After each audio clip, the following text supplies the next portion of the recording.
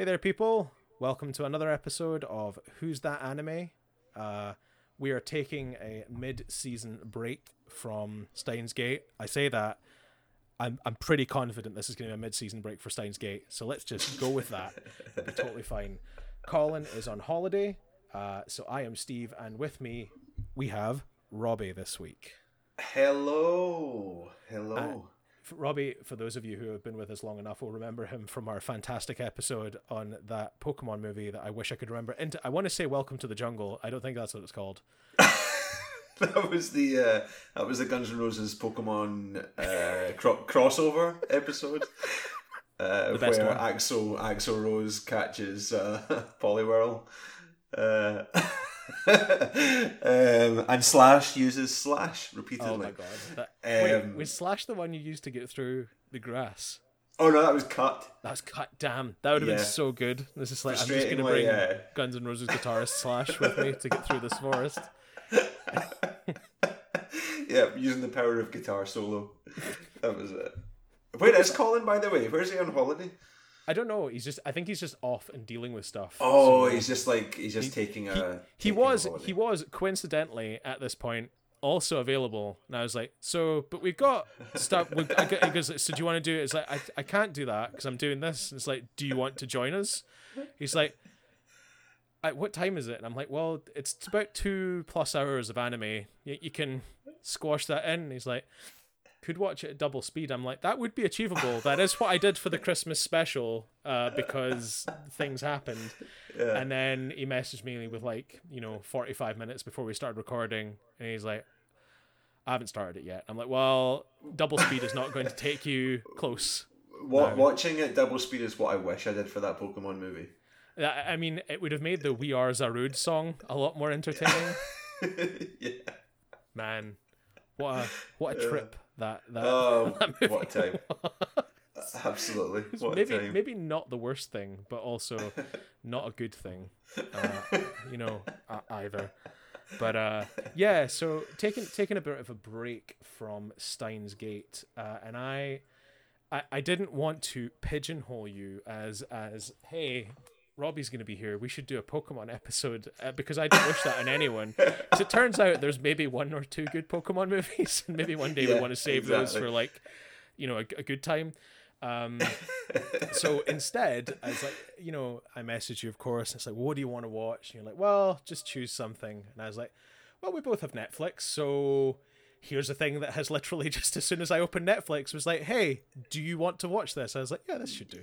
Yeah, absolutely. And I'll tell you what was really good timing, actually, from you asking if I wanted to be involved in that, was that I've been thinking for a while, I am not, my knowledge of anime is extremely limited, but it's something that I've been saying to tons of people recently.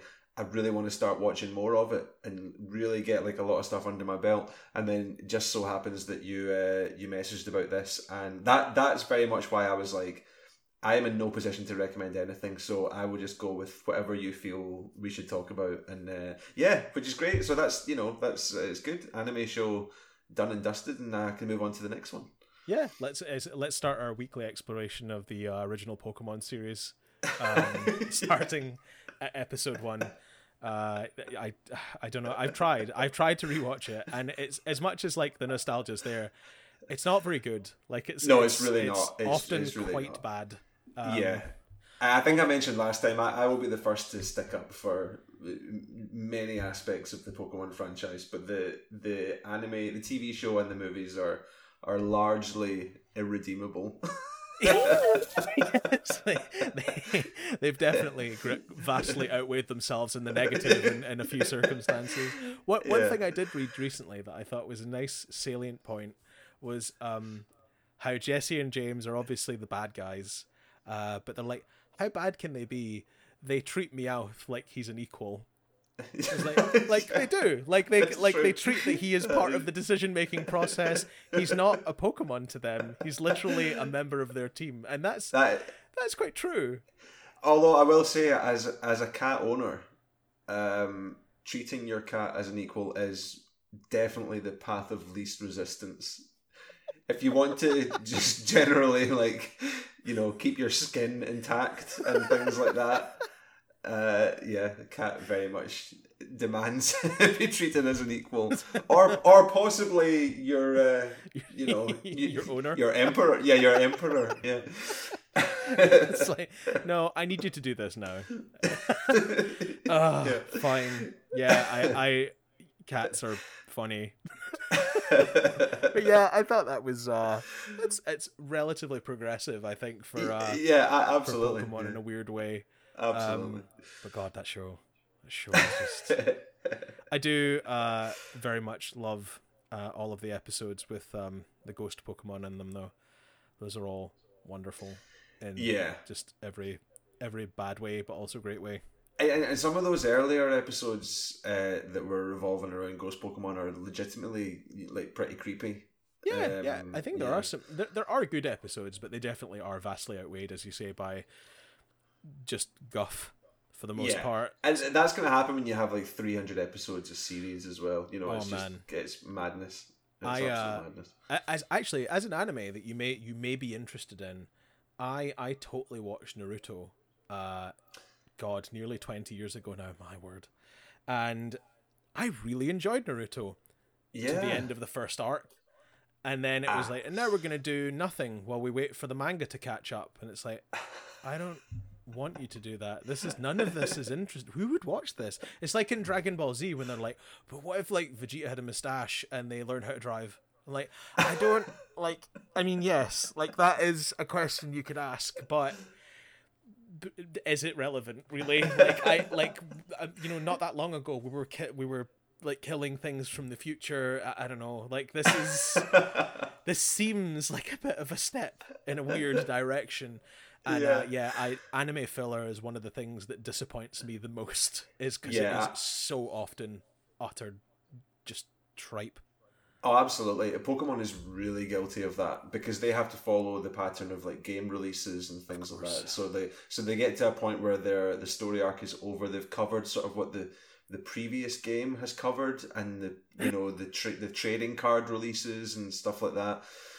And then they have nothing but filler until the next game is announced, so they know what the characters are going to be doing. And it's it's bizarre, just take a break. Yeah, take a break and stop.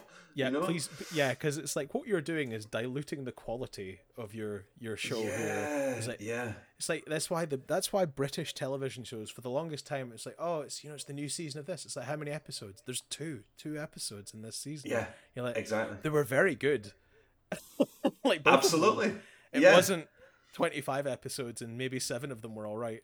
Yeah, that's right. Those 2 were excellent. Yeah, exactly. And then we had to wait another 5 years for the next season, which was 3 episodes. Like, I find that so weird that then American TV shows started to like release on a cadence of like, oh, there's 8 episodes in this season, and it's like, yes, see, like just quality, up the budget per episode, and let's do it that way. It's like, I know that you want to like sell adverts and be on for half of the year, but exactly. Maybe get people to watch it and actually have the thing on the air.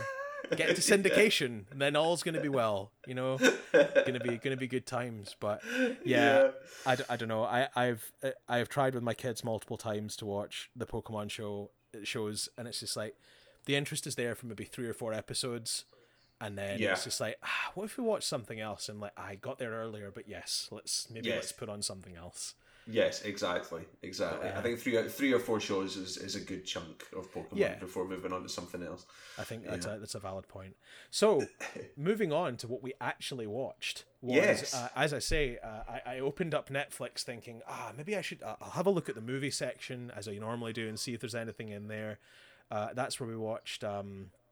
Colin and I watched a movie called Your Name, which if you haven't watched, my God, it's incredible. Would highly recommend. I've just put that on my list. Funny you should mention that. Yeah, so I'm home to watch that soon. It is stunning. Absolutely stunning. Nice. Absolutely loved it. But all of a sudden, front page, top recommendation is a show called Vampire in the Garden. I was like, well, that's brand new. Maybe it would be interesting to talk about something brand new. Sure. And then I was like, I bet it's going to be, 25 episodes. And I open it up and it's like, nope. 5 episodes. Nice, neat, contained package. It's like, okay, this is perfect. It's about 2 hours worth of anime. We should be able to do this. I did greatly struggle, however, as with the name of being Vampire in the Garden. And the song by I will ask you, is there a song you think that maybe you could sing the title of this anime to? Because I have one, and it won't leave me. Oh my god, Vampire in the Garden. Hearing you say it, I'm also hearing the sing song of it in my head. Vampire in the Garden. Yeah. No, hit me. So if I told you it was a Travis song. Oh my god.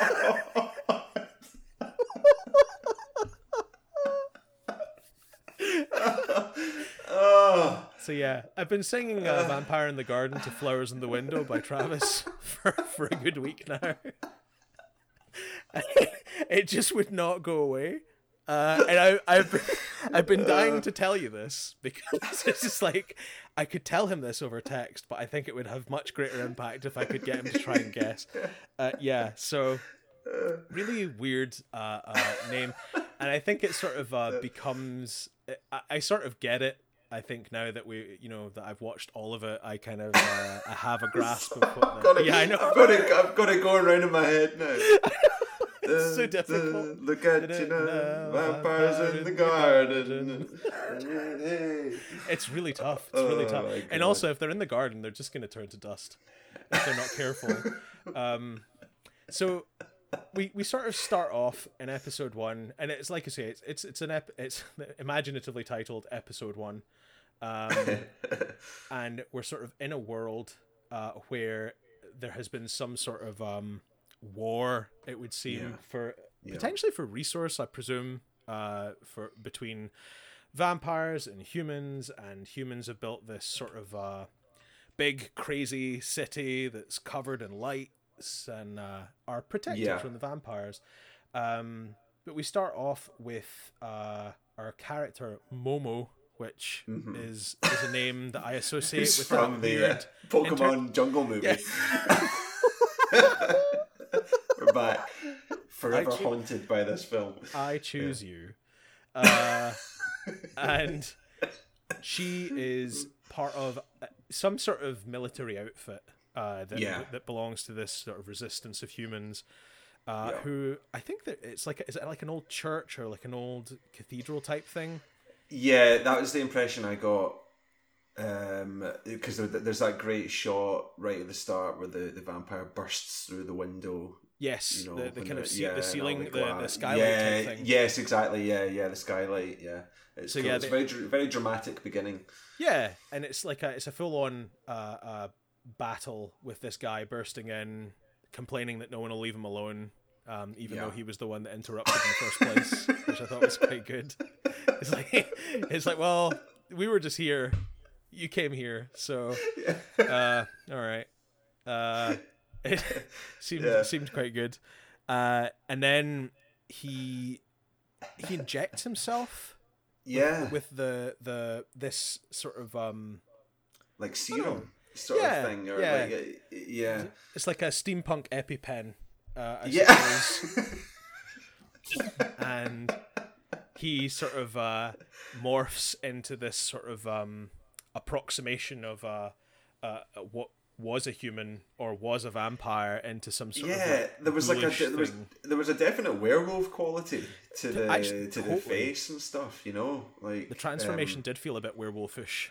Yeah, definitely. But it was really interesting. I mean, obviously that, and we find out a little bit later sort of the significance of that serum and the effect that it actually has and things like that. But it was the start really gripped me. I have to say I was slightly concerned when one of the, like, was maybe like the commander or something, the leader of that team that had gone into on this raid hunting for the vampires, had like the typical generic American overdub voice, but the one that's just completely emotionless. It was such an intense situation, and he's there with like the most calm American masculine voice, and that to me was like a little bit of a red flag. It ended up not being important. The show immediately redeemed itself, but you're not wrong. He was kind of all right with it. He was. Yeah. we're being attacked, but it's I fine. actually I wrote down the actual line. It was well done, but there'll be more of them. Wipe them all out. But his delivery was like, well done, but there'll be more of them. Wipe them all out. And I'm thinking, like, someone has literally just nearly lost their life, you know? Yeah. It's like, oh, hang on, I know this voice actor. You're the guy you're the guy from Resident Evil, the original one. It's like, oh, what is it? Blood. Like that level of Barry. You were almost a Jill sandwich level of yeah. I mean that's also distinctly Canadian. I think every voice actor involved in Resident Evil was like Canadian, and maybe not a voice actor. Like polite indifference in the face of every situation. Yeah. Barry, sorry. It was yeah, but you're there was definitely a bit off about him. But then they kind of get into the weapons and they start like plying him, like pumping into him with bullets pretty heavily, and it doesn't seem they don't seem to be doing too much damage with just the regular bullets. Yeah, and I think he bites or like kind of tears a couple of guys down and then attacks Momo's friend. I can't remember her name. It's gonna annoy me. It wasn't Marion, was it? No, Mirina. That's the one. Yeah, that's the one. She gets pinned down, and then Momo comes in and like blasts it with the big fucking thingy gun. Yeah, like yeah. I don't know what kind of round bazooka or something. Yeah, it's like because they also have the big UV lights as well. Like the guys come in, and but I thought some of the weapon choices were kind of interesting. Like it's very sort of traditional weaponry with a little bit of an edge, not too futuristic. And I thought it was really really cool the way that they sort of emphasized the effect on like specifically that combination of weapons. Like unless the vampire was caught in the light for a more substantial amount of time, it could escape it, but it sort of stunned it. Yes. And then they sort of use both weapons in conjunction to actually take them down. You know, I thought that was pretty cool. Sort of like buffs the ability of the gun to do its job. Exactly. Or like debuffs the vampire. It's pretty cool. Exactly, yeah. And then of course they kind of get out of that situation, and Momo and Marina are looking around. And they go. Is it Momo goes into the room? Yeah, and finds the little girl. Yeah. Who is obviously a vampire, and she is kind of holding on to a music, but like has the gives her the music box. Yeah. Because obviously Momo doesn't want to kill the child. Yes.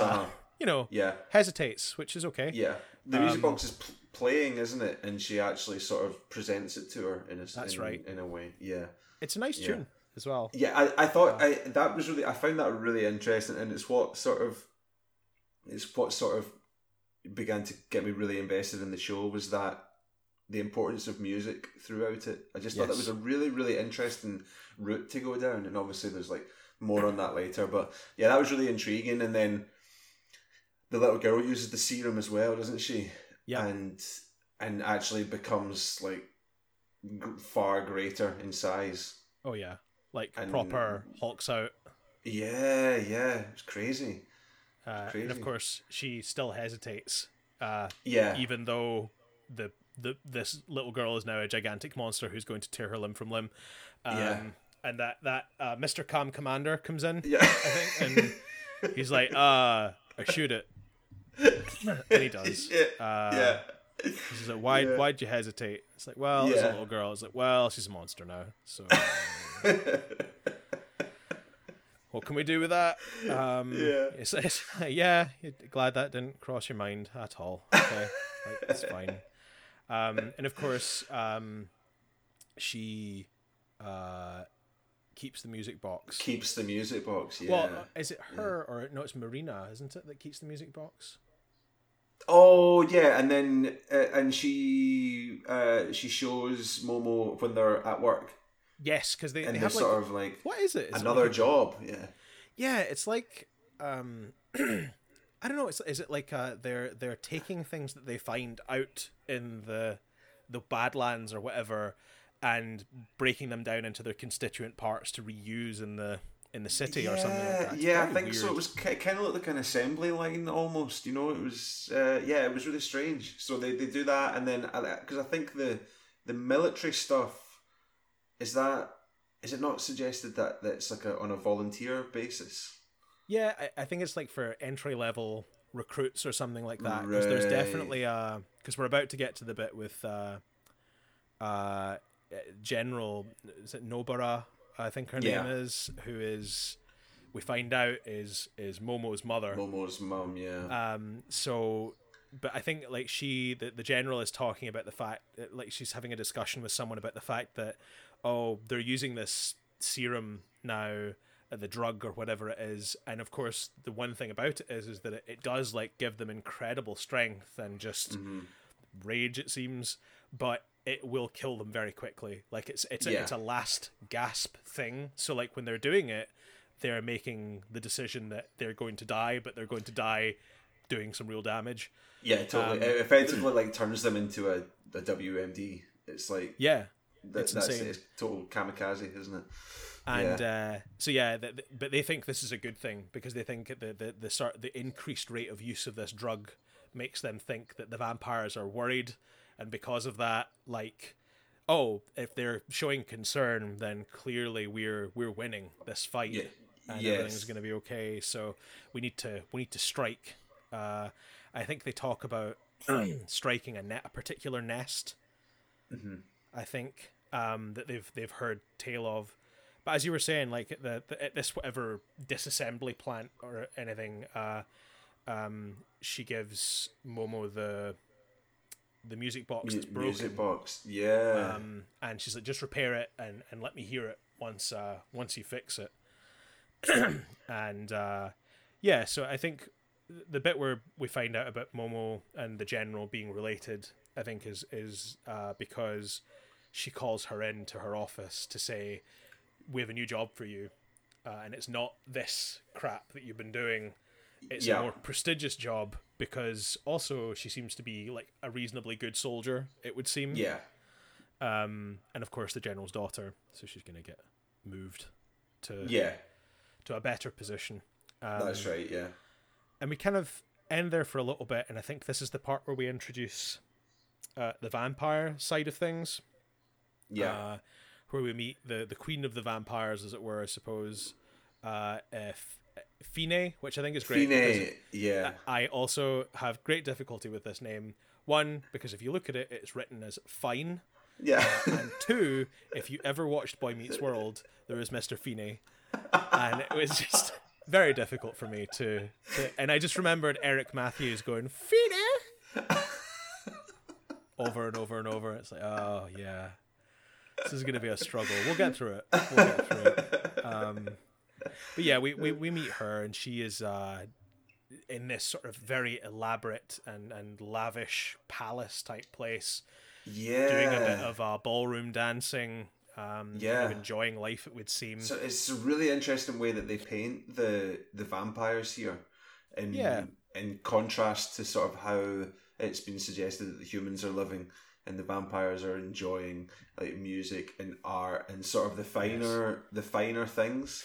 And I found that really interesting. And she was an immediately really intriguing character, this Fine, because she was so popular amongst the sort of younger female vampires. Were all sort of wanting to dance with her and things like that.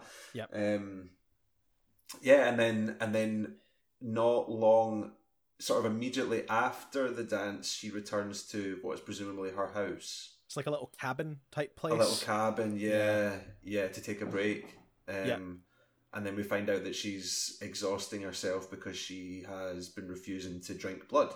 Yeah, which is a very common trope within sort of vampire media. But I think the interesting part about it in this is that it's not a starvation thing.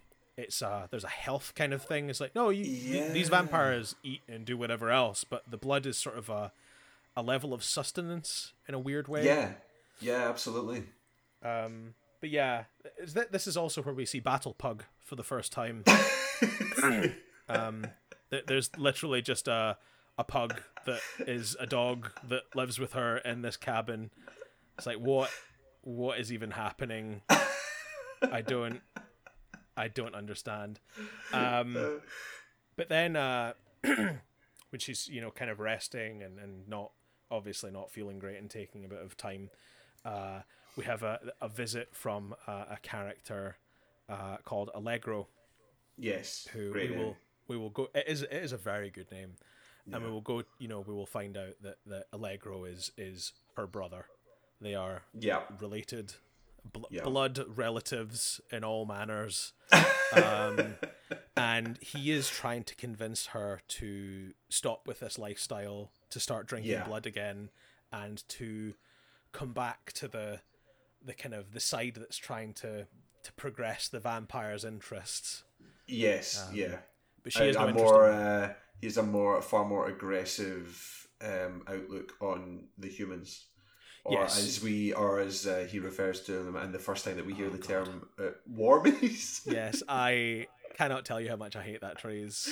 It's just now. Has that ever been used before in any sort of vampire fiction or anything like that? Or... I have never felt that level of cringe before. So I'm going to suggest definitely not in anything I remember. Didn't feel great. It really made me crack up when he came out with it the first time, because it's just such an innocent sounding warmies. Sounds like a product that would come out for like a baby's hands or feet. I had to buy him a new pair of warmies.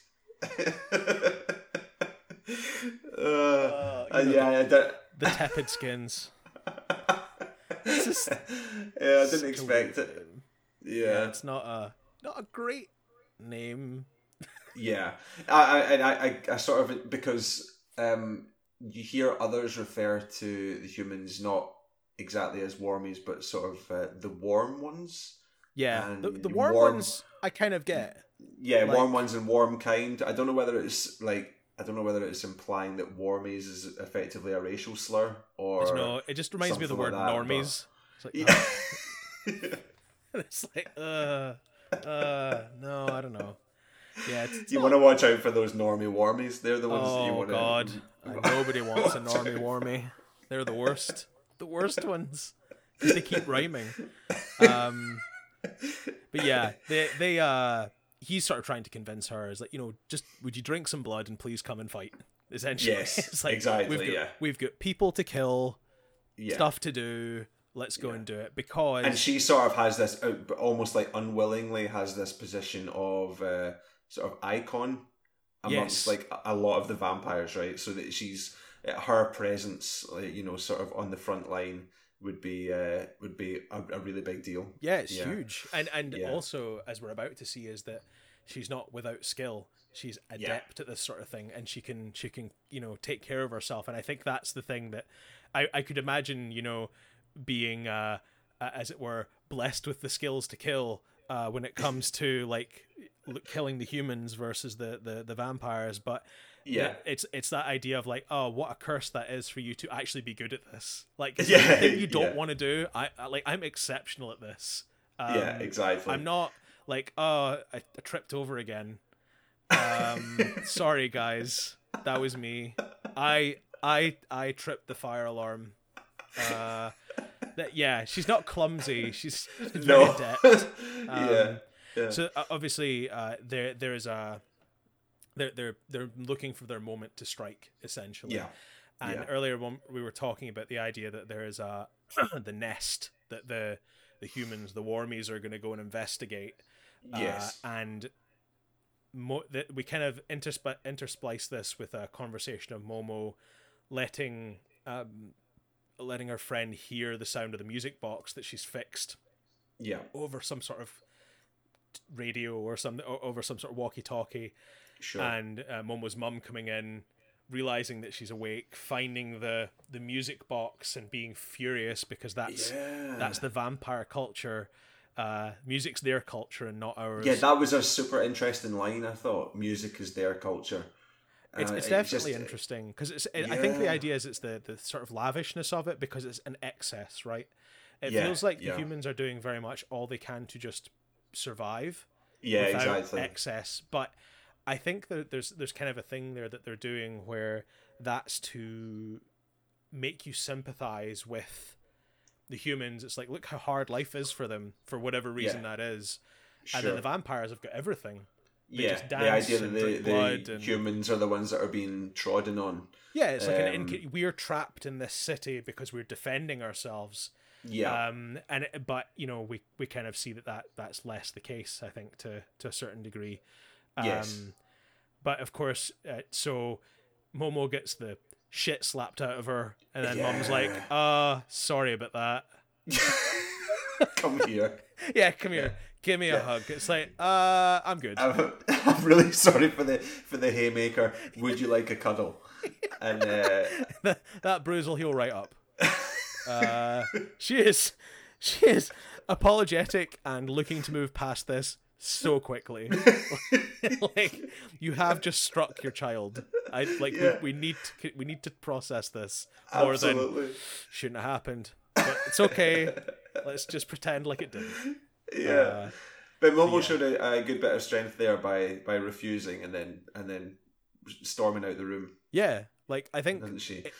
We are seeing that where like Momo is not.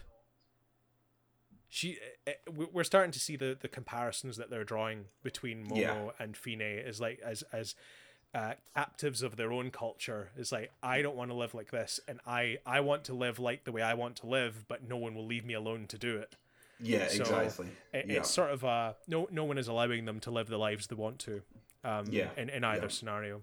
But as you say, at this moment we get a kind of an earpiece phone call to the general to say the nest, it's not a nest, and it's just a huge fucking bomb. Yeah. That takes out a big section of the wall as well. Yeah. And then the vampires attack. Lots of them. Like just deciding it's like, hey, now's the time. I thought that was a really cool thing they did when they, with the impact of the bomb explosion, made the music box hit the note that it had stopped on. I thought that was really, really nice. That was really nicely done. There is some incredible music and sound design in this in this show. And so this is the part where obviously they're like, as long as we have the lights, everything's going to be okay. And we kind of hear the vampires discussing. It's like, well, we're just waiting on them cutting the power. And you're like, who's cutting the power? And the vampires are kind of murdering a bunch of people on the top of the wall. They're using some surface level explosives to take out sort of large swaths of the lights on the top of the first segment of wall. And this is where we kind of cut to some lunatic smashing a big thing with a mallet. Is like, I did it, I fucking destroyed it now, and now they're gonna make me a vampire, it's gonna be amazing. And it's like, what? You were safe, my guy. That guy's in a hard time. He's been sold on a future that's not going to pan out for him. Yeah, it's the ultimate pyramid scheme. It's like, vampire man, it's gonna be sweet. We just need you to turn so many other people, and then it's gonna be profitable for you. It's definitely not an MLM, not a chance. No. He's super bought in. and then of course the lights go out and all hell breaks loose. You see them all sort of swarm towards the settlement. Which is a really great visual. I think as well is that I genuinely thought that this movie was going to start off with just the flattening of this human city. And that turns on a dime so goddamn quick. No, that's not what happened. It's like this, like, in the parlance of internet memes, is it going to be difficult for them to get the lights back on? Oh no, super easy, barely an inconvenience. Like, it is not a problem. Those lights will be back on like nobody hit it with a spanner really hard multiple times, knocking out the power. It's going to be great. Like, going to be brighter than it was before. So that's basically what happens. Is they have a fight in the dark for a bit. Momo is on the run still. Yes. And I think is almost killed is attacked. Is she down at the riverside? Yeah, she goes down to like the river or the lake, which is really like psychedelic looking and multicolored and super purpley and greeny, sort of aurora borealis-y. Yeah, absolutely. In a really interesting way, and she is stood by this riverside, singing this song that she's heard from the music box. From the music box, yeah. And Fine, of course, hears this and is like, where the fuck did you hear that music? I have to know. And of course she's like, don't kill me. Leave me alone. Vampire.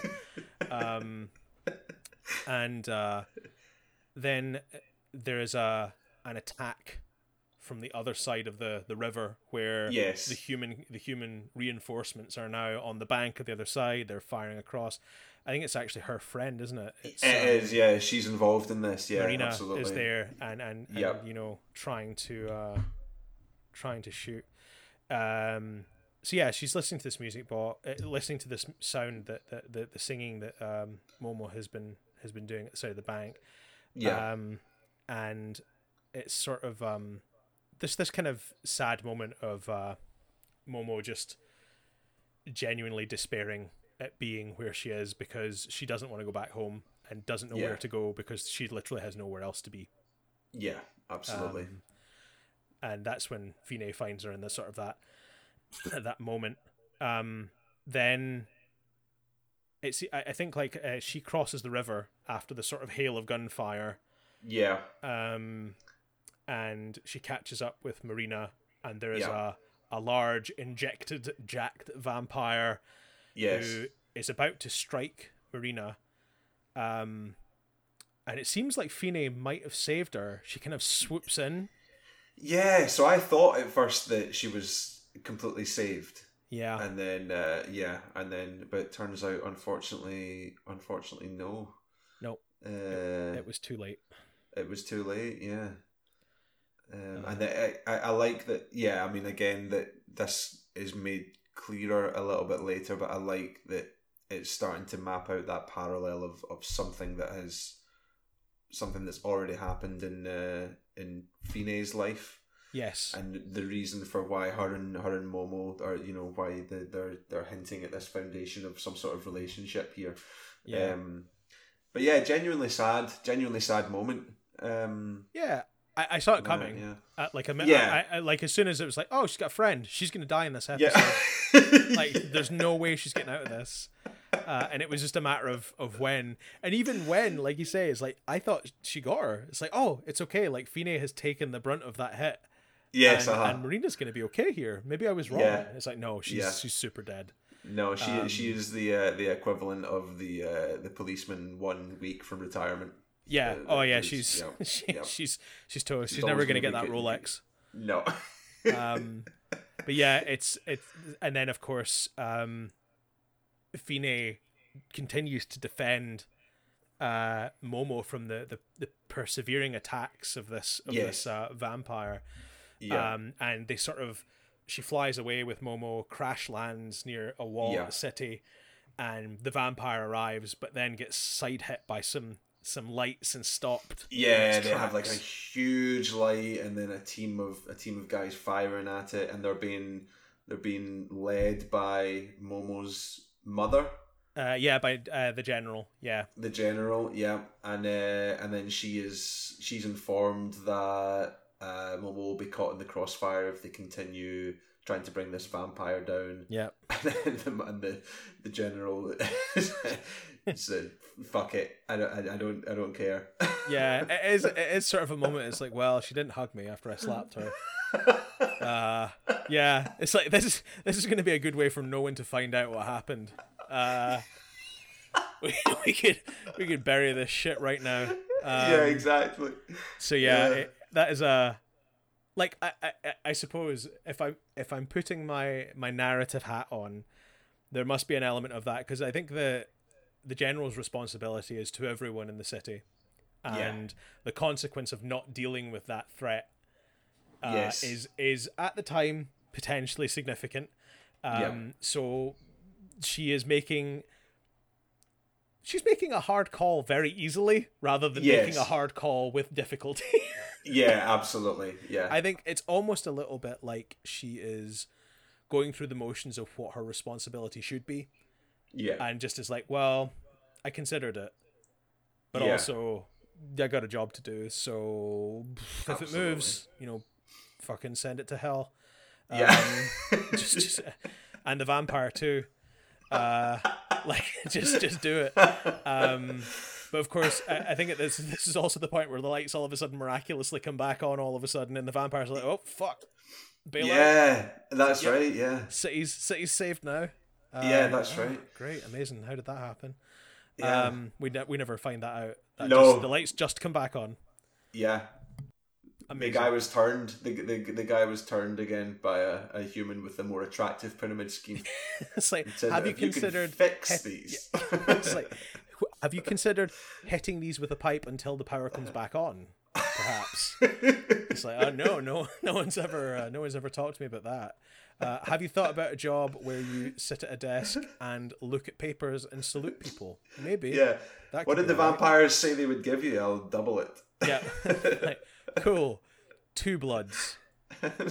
It's like, yeah, they said I would be a vampire. It's like, well, I will make you a double vampire. How does that sound? Because you seem crazy enough to believe that. And he is. But yeah, the power comes back on, and then we have Fine escaping in essence with Momo. Yeah. In a car. In a car, yeah. Yeah. That was interesting. Which did amuse me quite a lot, because it was just the visual of it. After seeing them sort of fly through the air.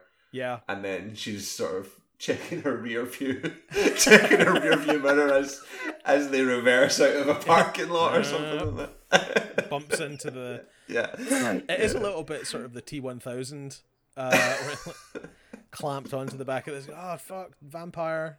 Gotta go. And then, they just drive away.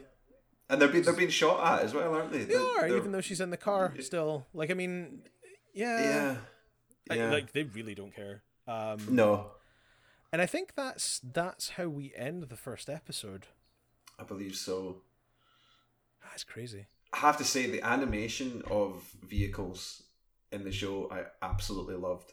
I loved the way they did it. There's a shot quite near the very beginning where I think there's two trucks driving into the humans' sort of settlement, the city, and I thought the visual was great. The animation was lovely in that. Yeah, it's cool. Yeah. And then the imaginatively titled episode 2. This one obviously has them on the road, going to her mansion. Yeah. I can't remember if this one starts off with the introduction of I can't remember if we introduced that character before the attack or after, but we introduced Kubo and his crew of people. Oh, they're trading information at the start of that, aren't they? Yeah, they're that's right. Giving blood to vampires to get information from them. That's right. I really like that bit. There's a very genuine moment where one of the guys who's with Kubo sort of turns to his friend and goes, "God, I hate that guy." It was just it sounded so genuine. It really made me laugh. And I kind of do. But I think it is interesting as well, because he's like, why don't we just kill them? He's like, well, if we do that, they're not here to we don't have to deal with them if they're fed, and we also get the information. If they're dead, no information. He's like, exactly. But if they're dead, it's like, please stop this conversation. Just deal with the fact that this is how we're going to do it. And this is where we introduce the vampire mechs, the anti-vampire mechs, where it's like, these are the babies that are going to do the job. It's like a, I don't know, like a ball with some Gatling guns attached to it. Yeah, exactly. It's really weird. It looks like the Pac-Man robot from Smash Brothers, but green. It's weird. Yeah. But we find ourselves in this sort of huge mansion, Yeah, they're like having a sort of a feast. Well, one of them at least is enjoying part of a feast. This the huge merriment. banquet table. Yeah. And this is, I think, the bit where I was like, okay, so vampires do actually just do normal human things also, because she's obviously eating that food and taking something from that. Yeah. And it's Fine trying to sort of, you know, convince Momo that, you know, it's okay, eat, do these things, and she's like, oh, let's just, you know, listen to some music and now dance with me. And she's like, no, fuck you, and like pushes it, fuck you, fuck your soup, whatever it is you're doing here. And just like, and she comments on like the smell on the smell of the wine from her breath. Yes, and stuff like that. Which was another like interesting little touch. You lush, get away from me. Just, like, really aggressively not into being saved, apparently, and safe.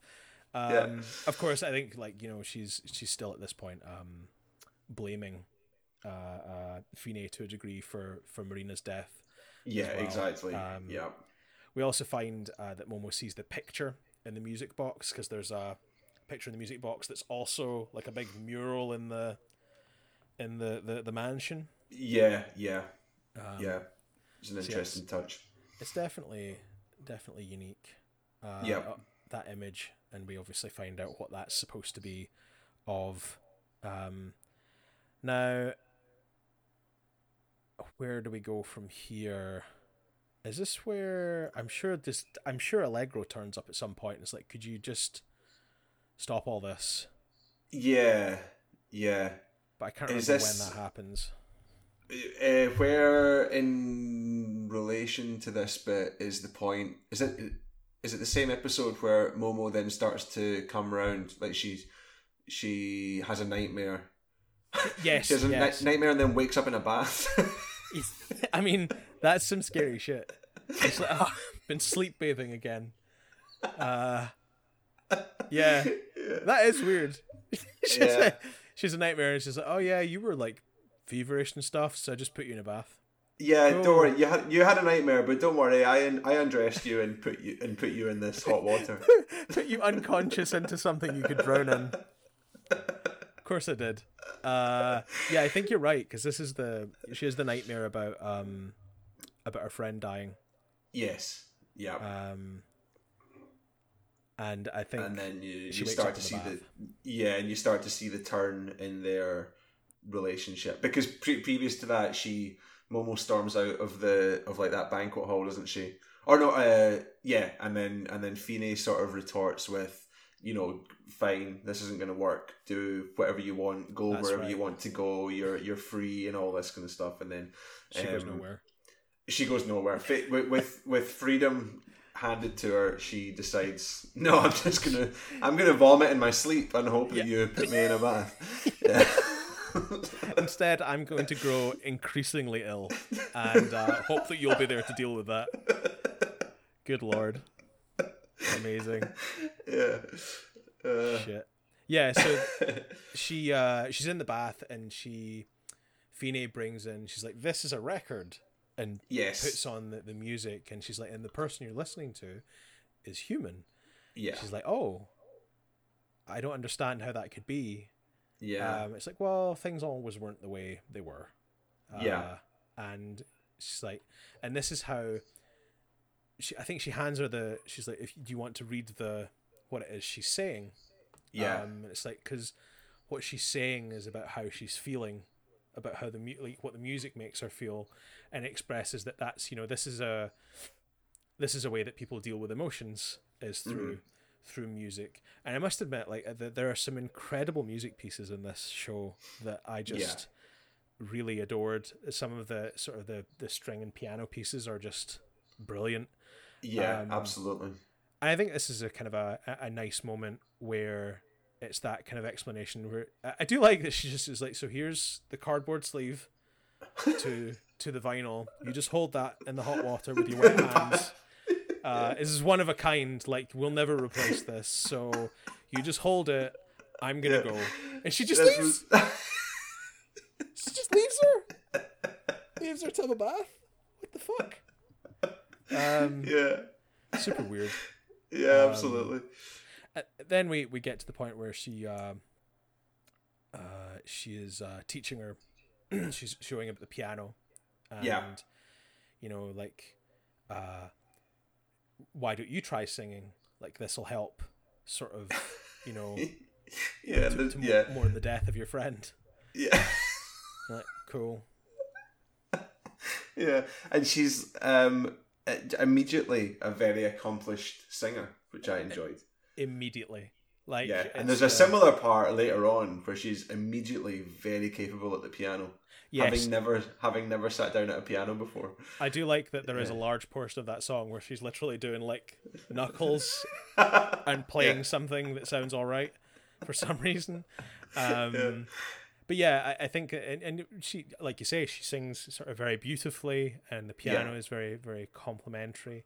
And I think it's again this kind of nice moment where Momo gets to experience that emotion for the first time, really. Yeah, which has obviously been stifled, for a very, very long time, if not her entire life to this point. What age is she supposed to be, by the way? I think at the end of it they said she was 16.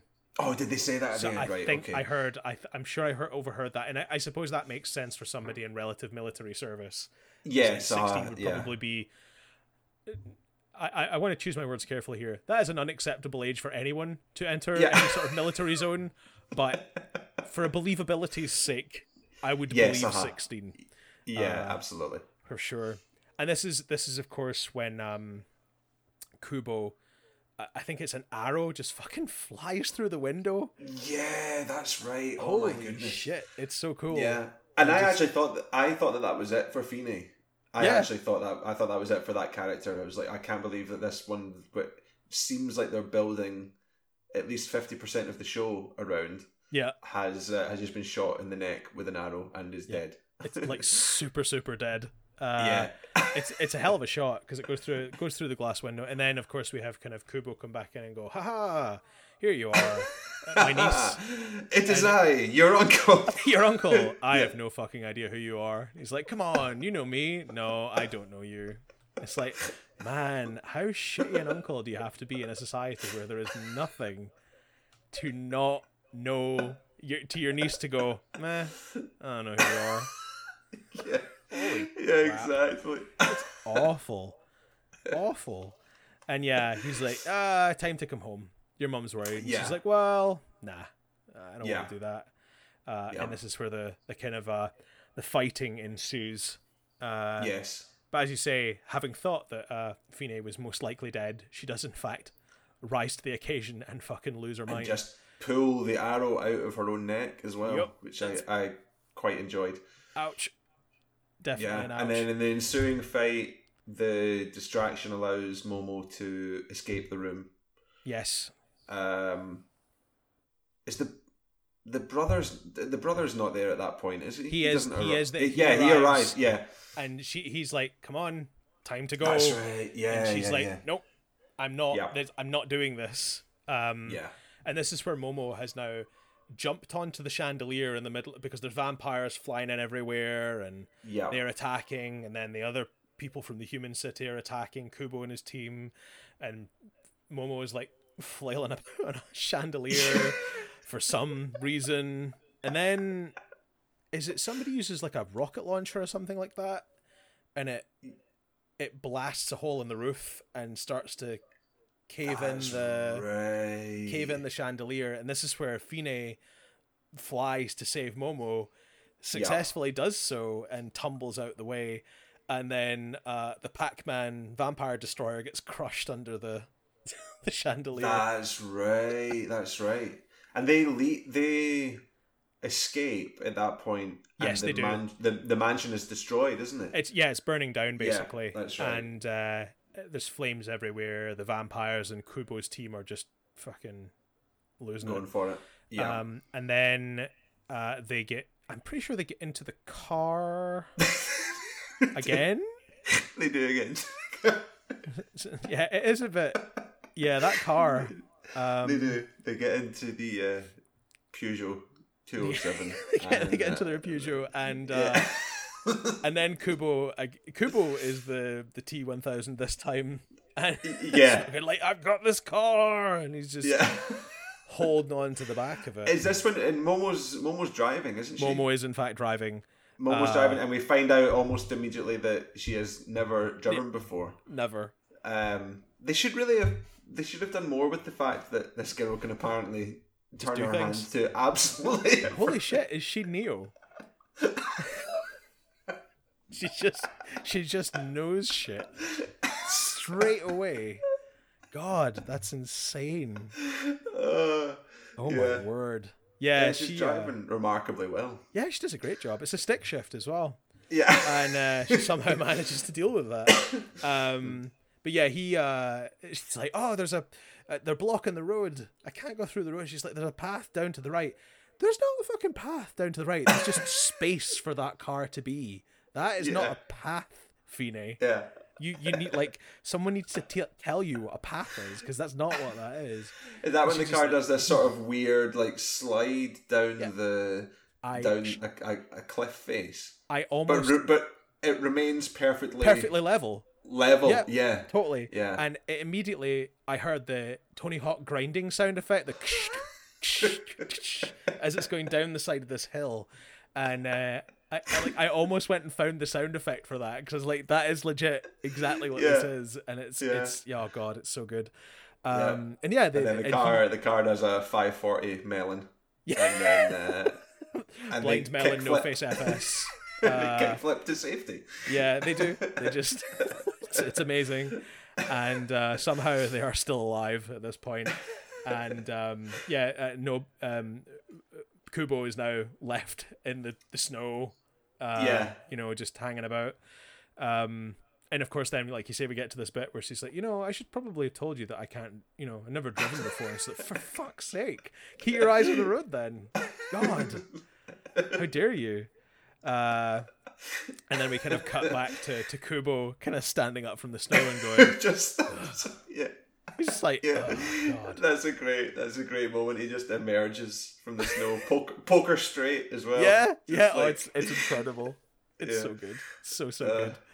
And this is where they kind of there's a bit of a bonding perspective from them, where they realize there's a bonding montage here. Yeah, isn't there, I think it's that realization that they are, because the thing about this picture is it's the idea is that it's a place called Eden. We find out, and it's like Eden is the place where vampires and humans live without complication. Like that's just how life is. Allegro doesn't believe it exists either. Fine doesn't believe it exists, but Momo is confident that a place like this can exist. Yeah. And wants Fine to come with her to find it, so that they can, because they're both, as you said, both really unhappy in their lives on either side. Yeah. And now with the mansion gone, it's like, look, we need to go somewhere. Let's go and find Eden. And that's where we kind of end this episode, starting the road trip portion of this anime that I did not expect. Yes. Yeah. Like it's like we've spent so much time in a fucking car already. It's insane. I can fly, but I also really want to just visit a bunch of gas stations. So do you want to come? God, that's right. You want to come with me? Why are gas stations just so okay? Who's refilling those? Like the fucking octane on that just must be non-existent if it's been sitting there for years. It was a funny one. I didn't expect that, but because it gets the show at this point actually becomes really like really nice and innocent. It's very and cheery. There's a sort of extended spell where there's sort of no violence or anything like that. But no, it's good. It serves the purpose of strengthening that relationship that the two of them are building up and things. And this hunt for this place, which is definitely a thing. Definitely a thing. So here we are. We've arrived at episode 3. And at the start of episode 3, I think this is the bit where they're are they not stocking up? I don't know where they stocked up. They went to a supermarket and got blood and chocolate and some others. I don't know, and a cassette tape. yeah. Oh, that's a good point. Yeah, we've seen a vinyl and a cassette tape. So this is set in 1979. Yeah, this is contemporary, or it's set now because it's like true. There's no proof of MP3s, but the cassettes and vinyls thereabout. That's true. I've definitely bought no less than like 4 vinyls this month. Yeah, that's pretty. Because God help me. But I think like it's like valid. It's like, so where did you go? Was it like a Tesco Metro? It's just like, yeah, picking up some bits and pieces, some jars of blood, and this food and things. Yeah, okay. And she encourages her to put on this. Obviously, like they're starting to become more friendly and more more invested in each other's futures.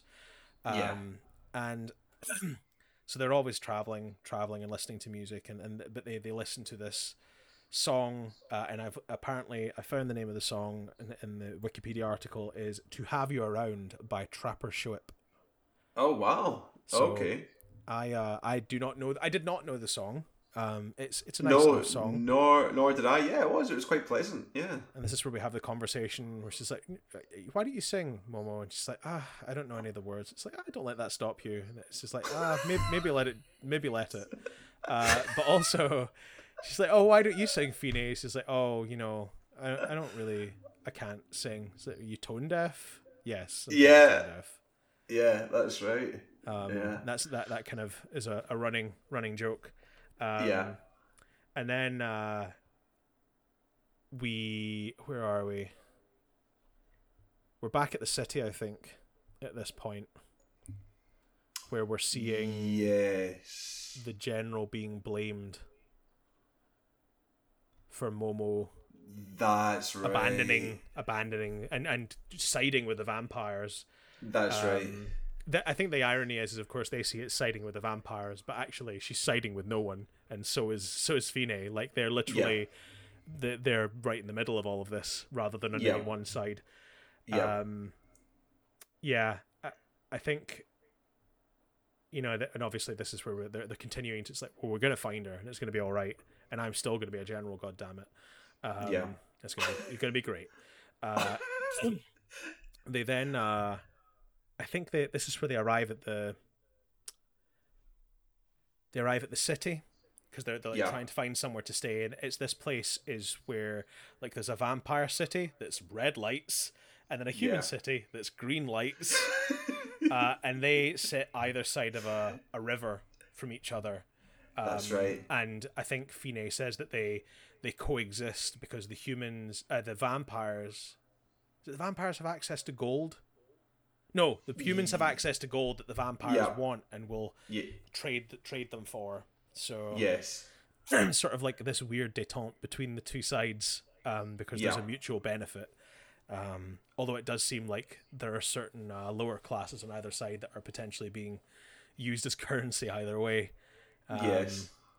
So this is where they go to the hotel. I suppose it's also potentially a brothel, maybe. That's right. We've already learned at this point, or are we just about to learn about Arya, Fine's previous human friend? Yes, I can't remember if this is the night. There's like a nightmare sequence in this where we see sort of a bit of a relationship between the two of them. I feel like that was it. Is that episode 3 or is it earlier? I think it's in this episode, I think. Yes, because I think it's when she goes all vampy. Oh yeah, goes all vampy. Yeah, she goes a bit super vampy. And so we check into this sort of Airbnb / brothel type place where the guy's like, "War me." I suppose actually, we should talk about the fact. I thought it was really interesting when they drove up to the boundary of the city, of the town, and they were stopped. Yeah. And she's like, the person's like, "Who the fuck are you? What do you want?" And it's like, "What's with the Warmy in the back seat?" And she says, "Oh, she's my blood bag." Yeah, It's like that. that's right. Like it kind of. I'm trying to think if that was a thing that maybe happened in one of the Blade movies as well, where like the vampires would keep a human around Oh, to feed that's on. right. That's right. That was cool. And she tells Momo on the approach to like keep her head down. Yes. Yeah, and then passes her off as sort of basically her sustenance accessory. Yes. Yes. Her clutch. Our clutch, and then the guard makes a point of saying, like, you know, don't hold on to her, like toss her out when you've once you're done. It says something like toss her out when you've sucked her dry or something really brutal like that, isn't it? Like very uncaring. And then he also goes, yoink, my sunglasses, and runs away. These are the cost of admission. I don't really know what that was about, because she also gives her like, it's like a vial of blood for each of you and these sunglasses. Yeah. I would have really enjoyed it if that was his actual tone. That would have been in such contrast with the serious moment if he actually went yoink. Yoink. Hey, thanks, bye. I am taking yeah, just as he's running off into the distance. I'll give you these back never. These are mine now, okay? Yeah, is real funny. But yeah, like you say, she's staring at the ground, and then she kind of sits on the sofa in the back while Fine deals with the proprietor of the establishment, who is kind of a Benjamin Franklin looking motherfucker. Yeah, it has a sort of like Red Dead Redemption vibe when you walk into a saloon and no one wants you to be there. Yeah, legit. In fact, they're singing the women of the night, literally, who I think are also kind of singing in the corner to deal with their pain, I think is what Fine says. Yes. And he's like, I don't really want any warmies here. Don't be bringing me trouble, Queen of the Vampires. And she's like, what if I gave you all the blood? He's like, well, I do like blood. I am a vampire. You know your audience. Come on in. Yeah. And he's just he changes his tone very quickly, and it's just like, yeah, just on you go. It's fine. Go and enjoy the room. It's just for one night. It's cool. Because the car is busted. That's the other. We should have said, actually. That's why they're kind of stopping. That's right. It's like, will this car be okay? No. I like the matter of factness with which she says that. Is this going to be all right? No. We need to get this fixed. This thing is like, we grinded this car down the side of a mountain and kickflipped to safety. This thing is completely goosed. There's no way out of this. It's quite frankly a miracle that we even got this far with it. Yeah, the axles are like pointing in different directions at this time, but yeah, we somehow made it here. I don't know how. Yeah. But yeah, they head up to the room, and Fine starts to this is where she plays the piano, right? Yeah, so they play piano, and then they start to they're sort of laughing and joking, and they sort of dance a little bit and both fall onto the bed. Yes, that's right. And then there's like a turn where like Fine goes a bit too vampire. Yeah, she sees the glowing blood veins in her neck. Yeah, and then sort of has her pinned, and then very quickly sort of laughs it off and says, "Oh, I'm only joking," which Momo accepts far too quickly, in my opinion. Like, oh, that's funny. That's funny, creature which is murdering my kind and could kill me very quickly. You were only joking. That's so spot on. It's like, I paired up with Joe the Axe Murderer, and he like held the axe really close to my head and like took a swing, but then stopped and went, ah! And I was like, yeah, that's right, Joe. You're just kidding. I need to get out of here. Yeah, absolutely. So Momo just brushes it off, which I thought was remarkably trusting. Yeah, it's definitely not a situation anyone should be in, and yet you're here. But it's like hinting at the fact that Fine is she's beginning to lose the plot slightly because of a lack of blood, basically. Yeah, it's starting to take over her, like, because her desire is not to be that way. But there is deep down, there is it's not a desire, it's a need. Like, there's a fundamental need, and she's starting to cross that boundary where it's not just the illness; it's now becoming sort of a bigger problem where she can't control that thirst anymore. I think it did to a degree as well. It's like I think it hints as sort of like a kind of a romantic relationship between the two as well. Because I'd initially thought of it as more friendly, but I think like we also hear, you know, you've already mentioned Arya as well. Like that's clear. I think at that point that's a romantic relationship between Arya and or at least sort of not clear. I think it's hinted at. And I think as well it's actually hinted like at that scene right near the beginning in the huge sort of ballroom, and Fine is dancing with the girl, because she's dancing with the girl who's like who's very taken with her, and then after the end of the dance there's other girls who are sort of very, very keen to dance with her, and it's definitely like leaning towards the romantic as opposed to anything else, isn't it? There's definitely sort of an admiration. And I think that the thing that you know, I suppose we'll find this out sort of a bit later, is because we don't really see Fine much in relation to Arya. We more see Arya in this, and you know, towards the end of the episodes, we see more of them together in relation to each other, and I think that hints more at sort of what the relationship between Fine and Momo is like, and sort of exactly that kind of transition of position. Exactly, because it's sort of like a sort of replacement situation, isn't it? Because Arya was killed in the war. We find out. Yes. And was human and was killed in the war, and very much hinting that this relationship that Fine now has with Momo is a sort of way for her to replace Arya. Or that position that she had in her life. Definitely hinting at that at this point for sure. And then now where are we? This is where as you say, this is where she just loses her shit though, right? She just can't take it anymore, and so she's now like she's starting exactly, and then she's aware enough of what's happening and why it's happening that she's very much just trying to get Momo out of there for her own safety. And then Momo's trying to fight back and be like, no, I don't want to. And then Momo even she cuts her own wrist. To let the blood drip into Fine's mouth. And then Fine sort of very weakly tries to sort of refuse. And then sort of like throws her out, basically, doesn't she?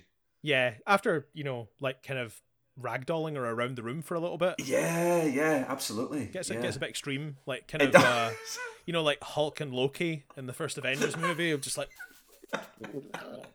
smashing about the place. But you're right, she just punts her out, and after telling her explicitly, never leave the room because you're not safe.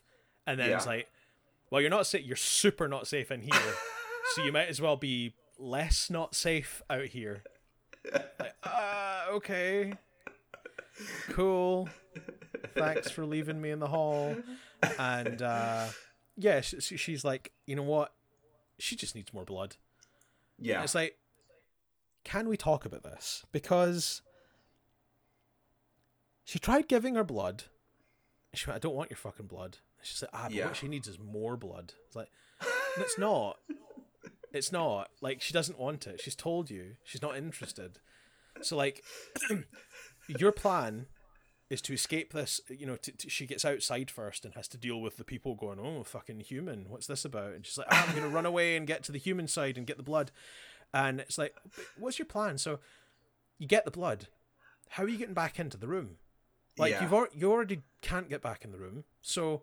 And if you then think, well, I'll find a way, could you not just find a way to get back into the room now and then make some jars of blood? Because she's KO. Like, just, she's like, oh, you know what? Like, you don't have to have my blood. Here's some blood I had earlier. And it's like, it's like, also it's my blood. Like, just... like, you know, work smart, not hard. And instead she's like, but what if I just like invade the military facility across the river? It's like, no, Momo, my God. They're just bleeding into something and giving it to Fine and saying, this is cranberry juice. No, don't be so silly. I'm reminded constantly these days, and it's not a good film, but it's a film I enjoy watching. It's a movie called Superhero Movie. It's really bad. And there is a bit in it where a guy aggressively coughs into a handkerchief and pulls it away, and it's like got blood in it, and he kind of looks kind of distressed at it, and the kid says, "Are you okay?" And he goes, "Oh, this is healthy cough blood."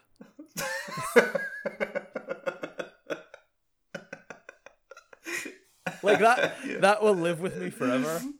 Like, I just know if ever there is anything seriously wrong with me, I'm going to be that sarcastic asshole, no matter what. Like, that is gonna be me. Yeah, it's incredible, absolutely incredible. So yeah, she's decided to become a snake and just invade the military complex across the river, because that's no problem. To get blood, she just tries to get in at the front and go, "Hey, let me in," and they're like, "No, yeah, why are you here?" She's like, "I just need some blood for my friend." Why would your friend need blood if they're not a vampire? If they're sick, bring him here. You know, it's like, yeah, didn't think about that one, did you? And they, quite rightly fucking shine a lot of lights on her and try to shoot her. And then she's like, what was probably smarter is if I just go back around the back and pick a lock. Yeah. Could have done that first time. Yeah, exactly. She literally could do it first time, because apparently she can do everything first time. Yeah, she knows kung fu and how to pick locks. It's amazing. And in the meantime, all the vampires are like, "Well, I saw that fucking human come out of here. There's more blood in here, right?" And the guy's like, "No, please, leave my hotel alone." And they come in and just fucking tear the place up. Yeah, absolutely. Yeah. And it's like, well, she's upstairs. There was only one human. She's gone, but she was with this vampire, and she's upstairs, and she had all the blood. Just go and talk to her, and maybe. She's like KO'd on the floor at this point, Finney, isn't she? This is where she's having the really hallucination. That's right. Yeah. This is where she's having the hallucination. Because, well, it's not quite at that point, because we have to get Momo back, because the reason she's hallucinating is because she's seeing Momo as Arya. Yes. So Momo is on the other side, grabbing the bag of blood when she's attacked by Allegro, to try and get the location of Fine.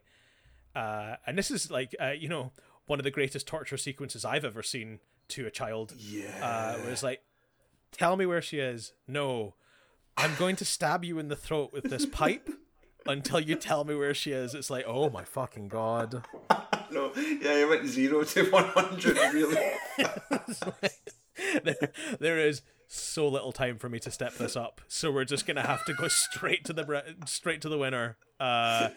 This is gonna be a quick match here. So, gonna stab you in the throat. Tell me what I want to know. And she's like, "Nope." It's like, well, I didn't anticipate this. I think she kicks his leg and stabs him. Yes. She does something. I think she wounds him somehow, right, because she does manage to escape by bailing out over the side of this like elevated area. Yeah. And she does eventually make her way back. She loses him, essentially. I think I can't remember if it's maybe the other soldiers find Allegro and start causing him trouble. Yeah. But yeah, I think that it's during this point where I think it's Allegro starts to kind of look out for Momo a little bit by saying like, "Hey, look, Fine's done this before. She like gets close to humans, and it's not good for anyone. Like, because it doesn't end well for the human, and it never ended well for her either." So and of course Momo is not interested in that at all. No. So Momo sort of escapes as the vampires are tearing the fucking place to bits. The other vampires have arrived in the room. They're tearing it apart, and they pick up the music box. And he's like, "Could I get blood for this?" And he's like, "I don't know, probably not." And he's like, and just lobs it into the fire. Can't just drop it. I'm gonna burn it. That's right. If you're not worth anything to me, you will be worth nothing to everyone. Poor music box, man. That has been through some tough times. Now it's literally just a spool that plays notes. Yeah, that thing is done. But then Momo arrives with the blood bags that are remaining. I think a couple of them broken from her fall from escaping Allegro. Yeah. And this is where this is where Fine has that hallucination of Arya when she looks at Momo. And then, Momo, they escape in the fucked up car. Yes. This is, oh my god, this bit is incredible, right? Benjamin Franklin, the brothel owner, comes out. He's like, my hotel, my girls, my establishment, and then because he's a vampire, he wants blood, and Momo is in the car, having put Fine in the back seat. Yeah. And he fucking just, like, GTAs her out of the fucking car, and it's like, holy shit, this is about to get very real for you. That's right. And, there's a really weird part, I don't quite get this, but he's so broken and distraught at the loss of everything. He's got her dead to rights. Yeah, and he just he collapses in tears on her. He just leaves it. Yeah. It's like, and because the next scene is we just see her in the car driving away and the hotel burning. It's like with Fine lying in the back, lying down in the back seat. It's crazy. Yeah. So yeah, I don't really know what to think about that, but I guess he literally collapses under the weight of his own despair, doesn't he? He says something like I've lost everything, or something like that, and then just breaks down. It's super and weird. then Momo just has this sort of awkward look on her face of okay, grown man who has just collapsed on me and is now weeping. I'm just gonna go. She's so oblivious to being the cause of all of this. Like, I mean, no, she didn't mean any of it, but it's like, hey, had you not been here, none of this would have happened. Like, this is why he's upset. He's upset because you're here and fucked up his shit. Yeah, exactly. It's incredible. Yeah, you're right. She's just like, drama. Yeah. And, like, gets up and into the car. Good lord. And then sort of they get to the safety of somewhere. I'm not sure where it is, but she sort of like forces the injection of the blood into Fine to bring her up, to bring her back. Yeah. They obviously, the car is totally goosed at this point. Yep. Fine wakes up, rips the IVs out, and apologizes for everything. Yeah. And then they get in a boat.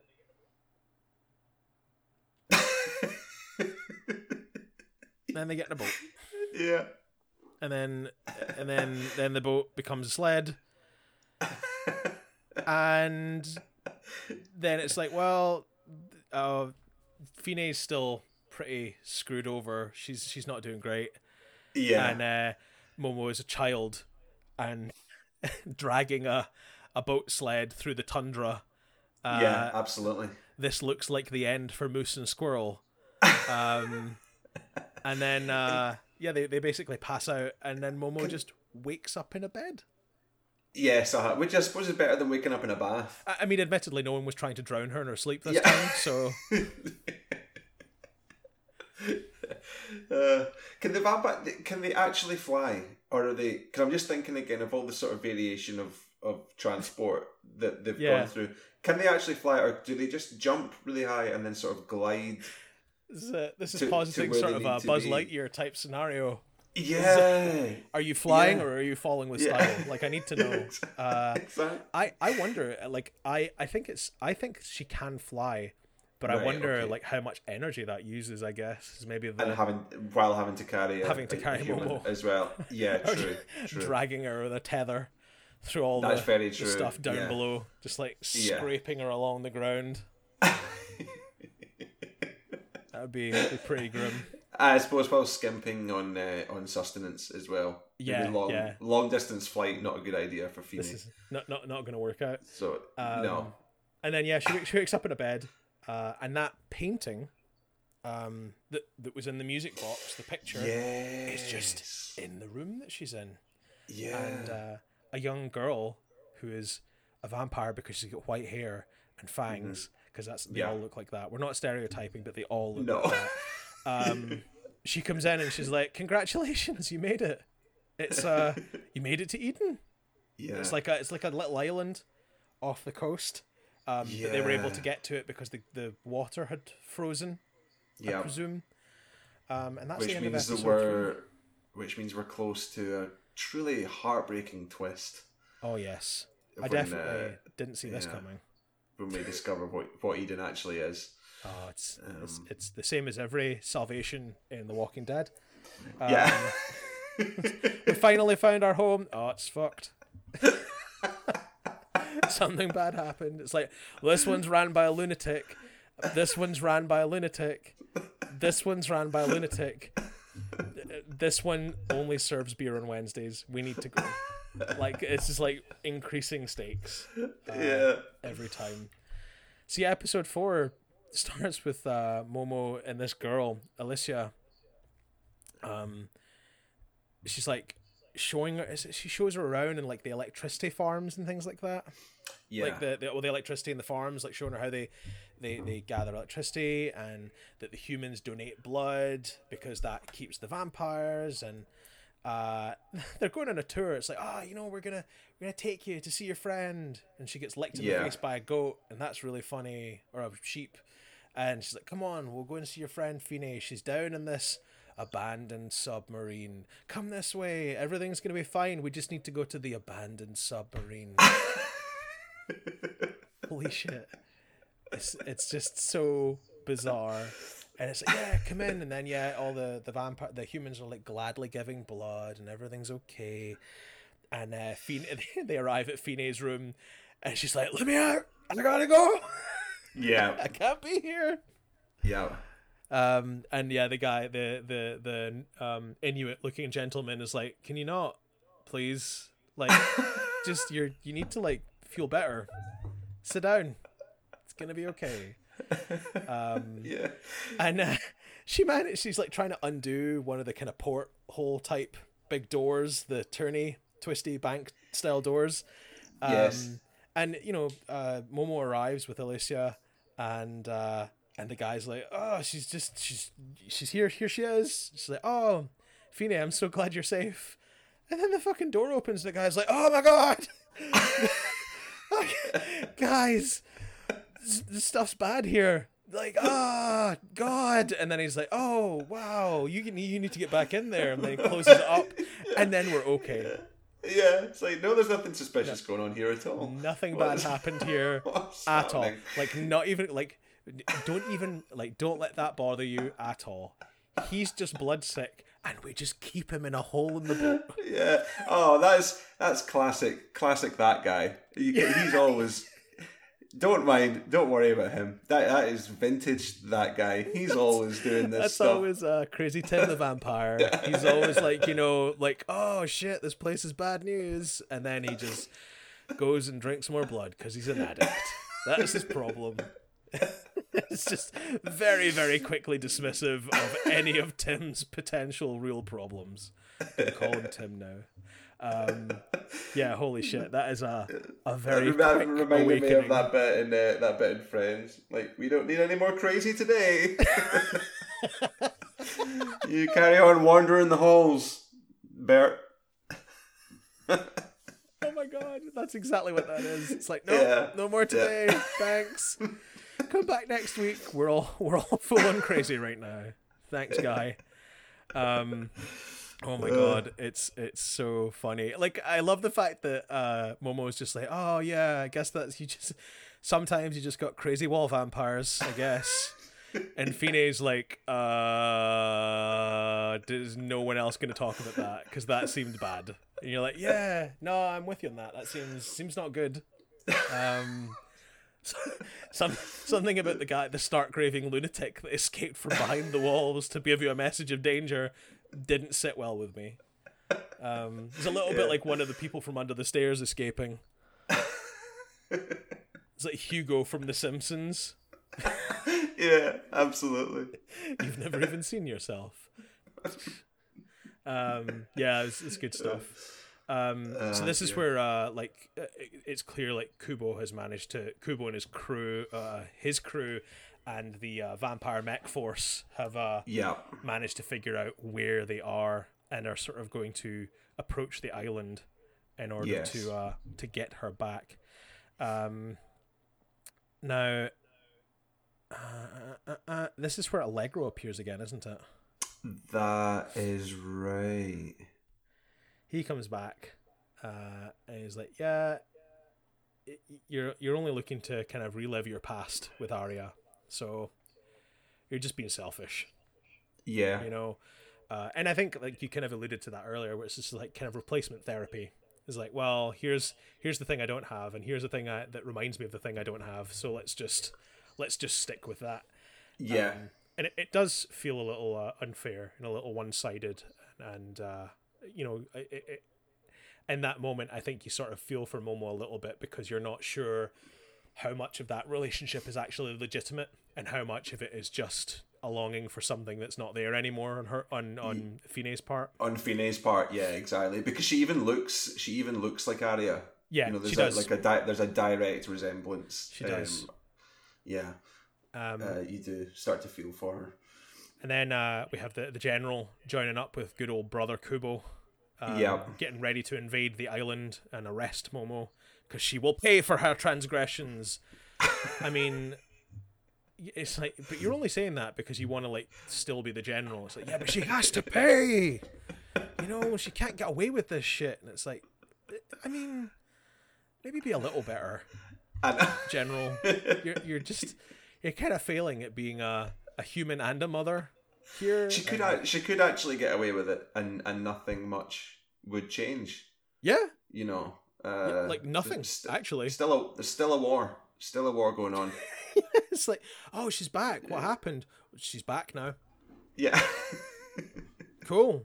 What happened? I don't know, but we got her back, and that's what it is. You're right. Yeah, like. So if she was gonna play ball, just say that. Yeah, I got her back. It's cool. It's all fine. Like, what's that bruise in her face? It's like, I don't know. Something must have happened. Well, she's with that fucking vampire. Yeah, it was a crazy wall vampire. I heard.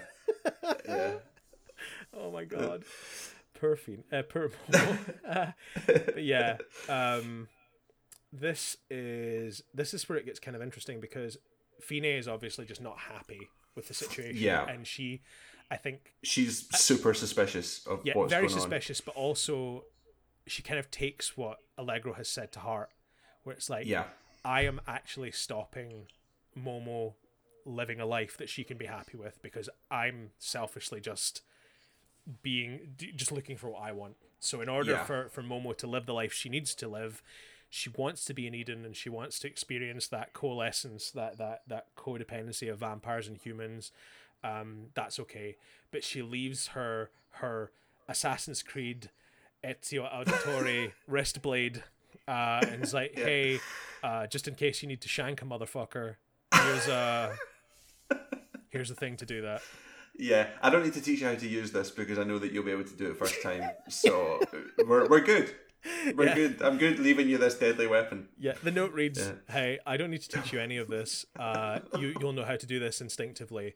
Also, I'm just going to say these words now, do a backflip. And then she just does this perfect backflip. Just because someone suggested the possibility that it might be, she just does a backflip. Yeah, and then you know, this is the point where obviously she's quite upset because Fine's left, and Alicia kind of turns up and is like, hey, what's going on? And she's like, oh, Fine's left. And she's like, don't you worry, we'll find her. You just sit here and don't do anything. Hey, Inuit man, guard this door. Yep, I got you. And just closes the door on Momo. And she's like, no, you can't help. Just chill out. Everything's gonna be fine. And of course, this is where she sees the hunting party being formed out the window, and it's like, this doesn't seem right. Something seems bad here. So she escapes through the hole in the wall for the rabbits. Yes. which is an interesting escape.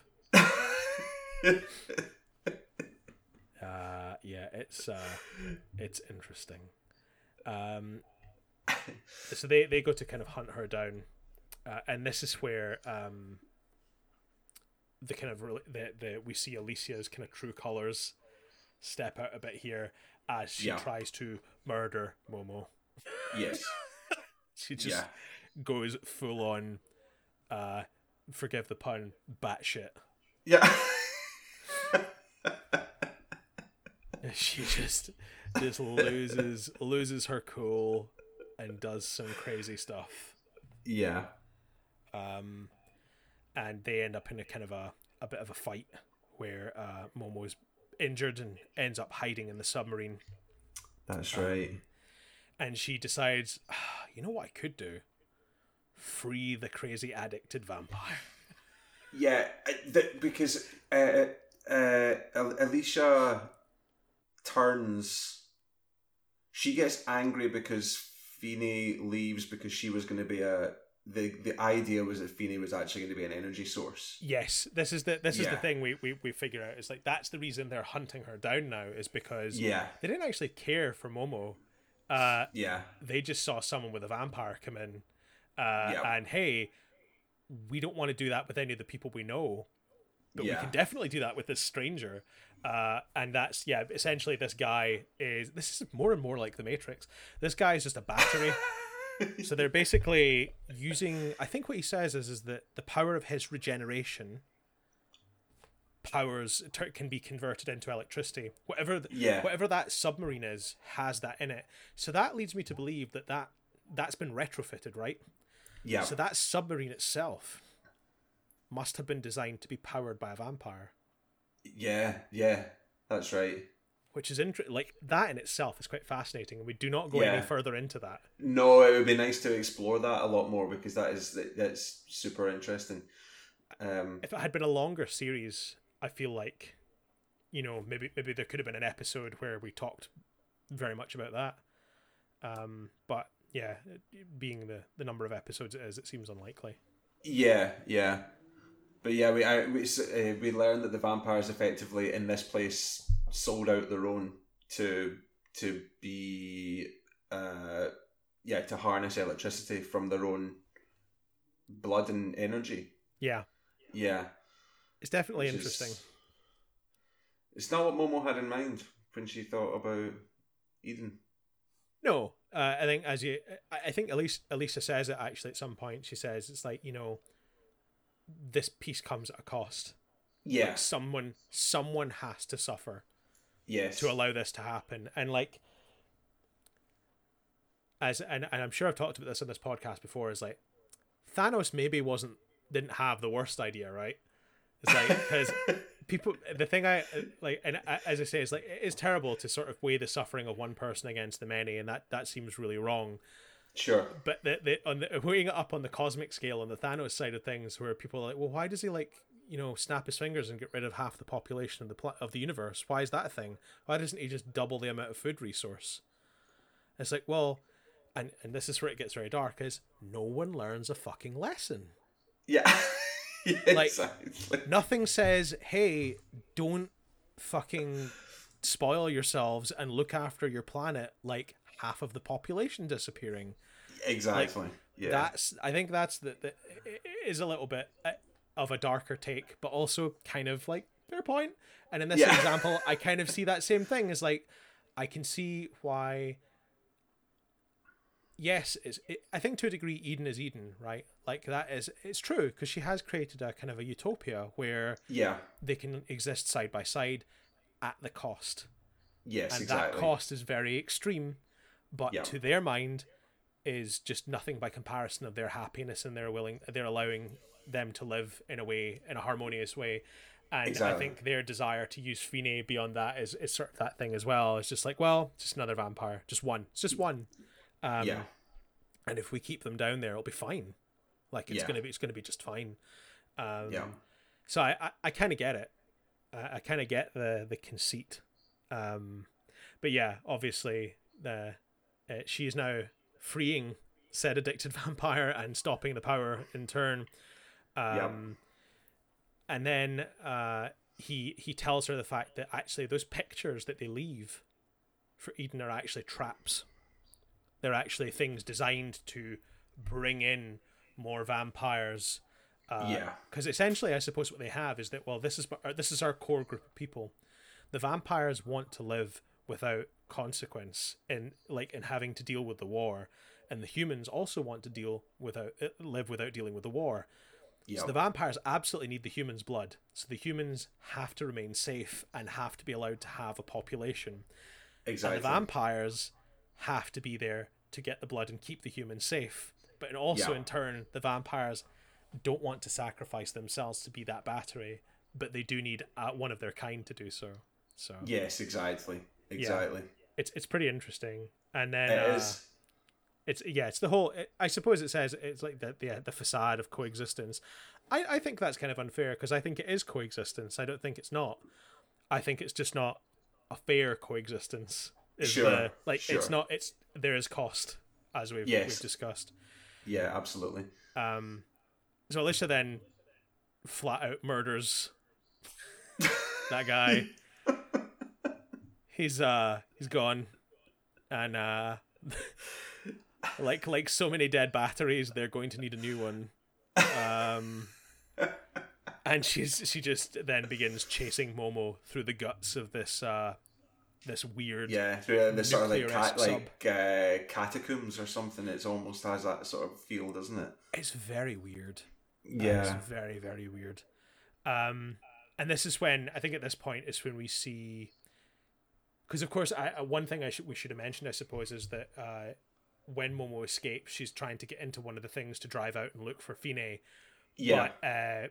But the fight that ensues between Alicia and Momo kicks off because she snipes the power plant next to her and causes an explosion. That's right. And she fucking says to the guy, "You had one job." Jeez. He's like, "Oh, sorry." And that's how Kubo and the rest see the smoke in the distance, and like, there it is. So they're going towards that, and of course the other villagers kind of rock up, and it's like, "Oh, hey guys, what's up? How's it going?" It's like, "Have you seen a young girl come through this way?" No, nothing like that. And it's like, you don't need to pretend to do this anymore. It's like, oh, thank God. Kill them! It's like vampires come from all angles, and we get a full on vamp battle. Yeah. Which is pretty cool. Meanwhile, explosions in the submarine cause that to start sinking. Yeah. And this is the moment where Alicia, I think, kind of has Momo dead to rights. Yes. And she just kind of whoopah, Requiem Apache, right in the gut. And then she reads the last rites in Italian. Sorry, that's Assassin's Creed. But yeah, she fucking wrist blades her in the gut, giving her a bit of a start. And Momo then escapes, and then in the most metal of deaths, it's like stab in the stomach, that's not going to kill a vampire. It's like, but you know what will? A torpedo to the face. From so height. Good, isn't it? Yeah. It's so extreme. Hanging on to the end of this torpedo, and she's like, well, I'm just gonna let that go. And she's like, no. Boom. And that kind of furthers the damage, destroying the submarine. And of course, Momo begins to drown as the water sort of kicks up. And Fine is found by, I suppose we should have said, is that Allegro rescues Fine. Yeah. She's had enough, and he lays her down, and then he goes on to deal with the other part of the battle. And they find her, and they kick the dog. They kick the Battle Pug. Yeah, Battle Pug gets a punt. Do we ever see Battle Pug again? I can't remember. No, I don't think we do. That's harsh. I know. It's a quick end to Battle Pug. But yeah, and then essentially we end the episode on I think what looks like Fine being she's basically been put in a coffin, a casket, and laid to rest somewhere. Yeah. In a crypt almost, and I think that's the end of that episode. Yeah. It's seeming pretty dire at this point. Yeah. And then we kick into the last episode, episode 5. And this episode kicks off with more of a reminiscence of Fine losing Arya. Yeah. And this is the bit I was talking about earlier, where sort of we see the like we talked about the kind of romantic nature of like the younger women, the younger vampires, and the younger humans, women attracted to Fine, who's older now. It seems like there's an aging that vampires do. And I think that's the thing we're not really sure of at the time, is that seeing the age difference, I think, between Fine and Arya, who I think is older, and I think what we've seen is that reverse of position, where Arya is now where Fine is now the position of Arya in that relationship. Yes. And Momo is now the younger part of that relationship, and it's that sort absolutely. of the looking up to and the admiration and that sort of romantic link. And it's basically it's Arya having, I think, been stabbed or shot. Yeah. Shot or stabbed? She's injured in the stomach or center mass area. And shot, I think. Yeah. I think shot. And you know, and dies. Of course. That is enough to wake Fine from that reminiscence of that occasion, bursts her out of the dreamlike state that she's in, and just flies to get Momo from under the water. At this point, sort of they're flying away, and Fine is shot, I think. I'm trying to remember what happens at this point. Oh, yes, sorry. She gets shot out of the sky. And she's telling Momo to just go. Like, go without me. And that she gets shot up, and then does she not push it? She ends up in some sort of place where she's pushing her up through a gap in the wall. Yes. And she's like, just come with me. And she's like, no, I can't. Like, just go find somewhere, and find Eden, find whatever that will be, and I will find you. I will find you there. That's right. And then the humans catch up with her again. They're about to burst through the door with their lights and their guns, and they continue to shoot her. And it's at this point where Fine produces the syringe that she's had hidden throughout the series, and finally injects herself. And turns into like a weird bunny. That's literally it, isn't it? It's so strange. It's like I'm trying to think of the what's his name? Fucking Spawn. Who's the guy that did Spawn? Why can't I think of this right now?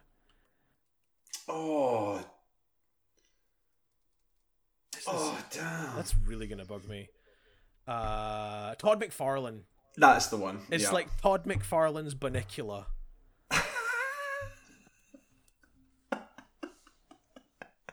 It's mental.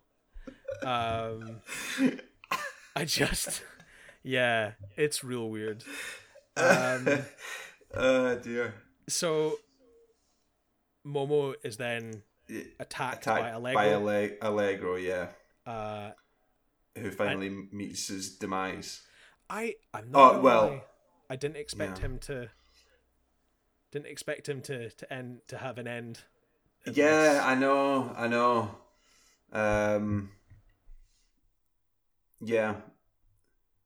But he he shows a bit more of that like compassionate side at the very end. Tells sort of pleads for Fine to be saved, Yeah, I've maybe made a mistake. I'm starting to think more about this. I don't think we ever do find out if they're brother and sister, do we? Is Allegro her brother, or is he Oh, just a servant of her? Because the thing is he talks about them growing up together. So I've but yeah, I assumed suppose that could brother, be. Oh, that's really interesting now that you say that. but Yeah, I maybe don't. that's not actually clarified. That's interesting. Okay. Well, whatever it is, like they have a relationship that is very close. Yeah, And with his last sort of does he have breaths? Like with his last whatever, he is like just save Fine yeah. because that's what's right to do. And then we have Kubo. I think them being siblings is a safe assumption. You think so? Yeah, I think the appearance. I know that they all look vaguely similar. Yeah. But they do look like extremely similar. Yeah, it's interesting. It's interesting. I never even gave that a second thought. I just assumed that they were brother and sister. Ah, man. I'm going to need to find that. You know what? Doesn't matter. But anyway, Allegro is now dead. Yes, Allegro has been shot in the heart. Yeah, he's now out of play. But yeah, as you say, go and save Fine. Yeah, who's now full monster bunny mode. Oh yeah, she's and going at it with Kubo. Kubo, yeah. Yeah. Momo obviously tries to stop them. But because I think at this point Kubo has kind of had a few good swipes at Fine, and is not winning, but is sort of definitely taking the advantage. And Momo runs in to Fine and tries to sort of get through to her. And then we return to previously on Hulk and Loki, and she just fucking and she's like swinging a cat around the room again. Yeah. She's like, oh, it's too late. She's just gone. Like I don't think there's you can't deal with her now. And I think she actually bites. Doesn't she bite like properly in the stomach, like properly clamps down on Kubo, on Momo. Yeah. So there is a question in this: is that Momo's a vampire now, right? Yeah, she would. Yeah, she would be. She would have to be. Yeah. And then Fine then starts to become a little bit overcome by the memories of Arya, and I think what she realizes is that kind of love for Momo. It wasn't a replacement. It just felt that way because it was similar. Yes. Eventually, Fine lets Kubo live after that fight is done, and flies. She and Fine and Momo flee basically. Yeah. And she kind of returns to normal, kind of half ish. Yeah. Yeah. Half mutant bunny. Yeah. Just a Bonek. And yeah, Fine tells this is the first time that Fine tells Momo about Arya. I think this is the kind of the sweet part, because this is where we see that transition of relationship as well, like you were talking about. It's like, who Fine looked up to Arya, and in this circumstance Momo looked up to Fine, and that transition of that romantic relationship into Fine being the one who can pass on wisdom and yeah, it's really lovely, that, isn't it? Because Fine comments on the fact that Arya was the one that that taught her this like passed on this like love of music and things like that. Yes. And then Fine has directly done that for Momo, and it's really lovely. I think that's just such a great narrative decision to have music run through that way. And then obviously, and even the names of the characters like Allegro and Arya and things. Yeah, it's lovely. It's really nice. And I think she apologizes for treating her as a replacement. And I think that's what she says, is like it started as that, You know, it started as it's like here's I can have that thing again that Yes. I want. Yeah. But it then changed into I Grew have into the thing I something want. on its own. Like it's Yeah. it's not a replacement for the thing I want. It is the thing I want. Yes, And, exactly. that kind of love for Momo, and this is the bit that I found the hardest to watch. Is she says is like, you know, why don't you like? I'm going to die. Like, and I think we're kind of clear that that's how this is going to go. Yeah. She's like, could you sing for me to mourn me? And she's like, I can't. And she's like, why? What is it? Because she says something like, why can't you sing or something like that? And she's like, no, because I'm tone deaf. Remember? It's just like, oh god, we're going to this joke in this moment. Okay. And I think like I think it's really sad because it's that that difficulty of because she doesn't and she can't. Yeah. She doesn't. She can't sing for her. She's just too overcome with the grief of losing her, and she dies not having heard her sing. Yeah. And it's such an immediate regret, I think. Yeah. Because I was like, oh, that's it. That was the one request she had, and it's like, I don't know, you don't have any right to have to do that, and she knew, like, doesn't change anything, but there was an opportunity for you to do that, and you didn't take that. Yeah, definitely. And that's definitely. it. So then she carries her body down, you know, from where they are, and there's Mother Dearest, who's just hanging about. It's like, how terrible. Come home. Yeah. Come home. And she's like, no. I think like there's a weird bit in this as well where there's a bit of a almost a you have no power over me sort of thing. Because it's I know that like you've done terrible things, and I know deep down, regardless of that, it's that you care. Yeah. But I don't need that anymore. Yeah. And I'm gonna go. Yeah. And the mum's like, "Are you fuck?" Points a gun at her and is like, "Just fucking stand still. Yeah. Come back. Come home. I'm just gonna point this gun at you. God damn it." And it's like, have you learned nothing? I know. Like nothing. Yeah, the slap didn't work. I wonder if gun. Like, perhaps bullet. Yeah. Or even a good pistol whip to the face may help. But no, she just walks away from her with her screaming, Yeah. and then we see kind of credits. Yeah. Did you stick about to the very end? I did, and I'm very glad that I did. Yeah. Absolutely. So we kind of fast forward, I guess. As we see, because as we say, like it's got to be a good number of years, doesn't it? It must be. It must yeah. be.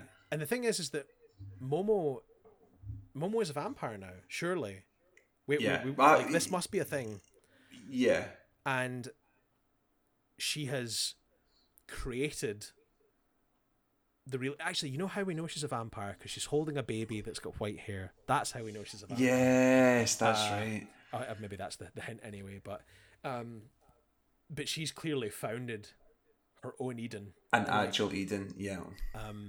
And we can see like children singing and dancing and kind of expressing and enjoying themselves. And my question for you is, what is the last bit? What do you think is about to happen at the very end? Because it ends on a breath. Yeah.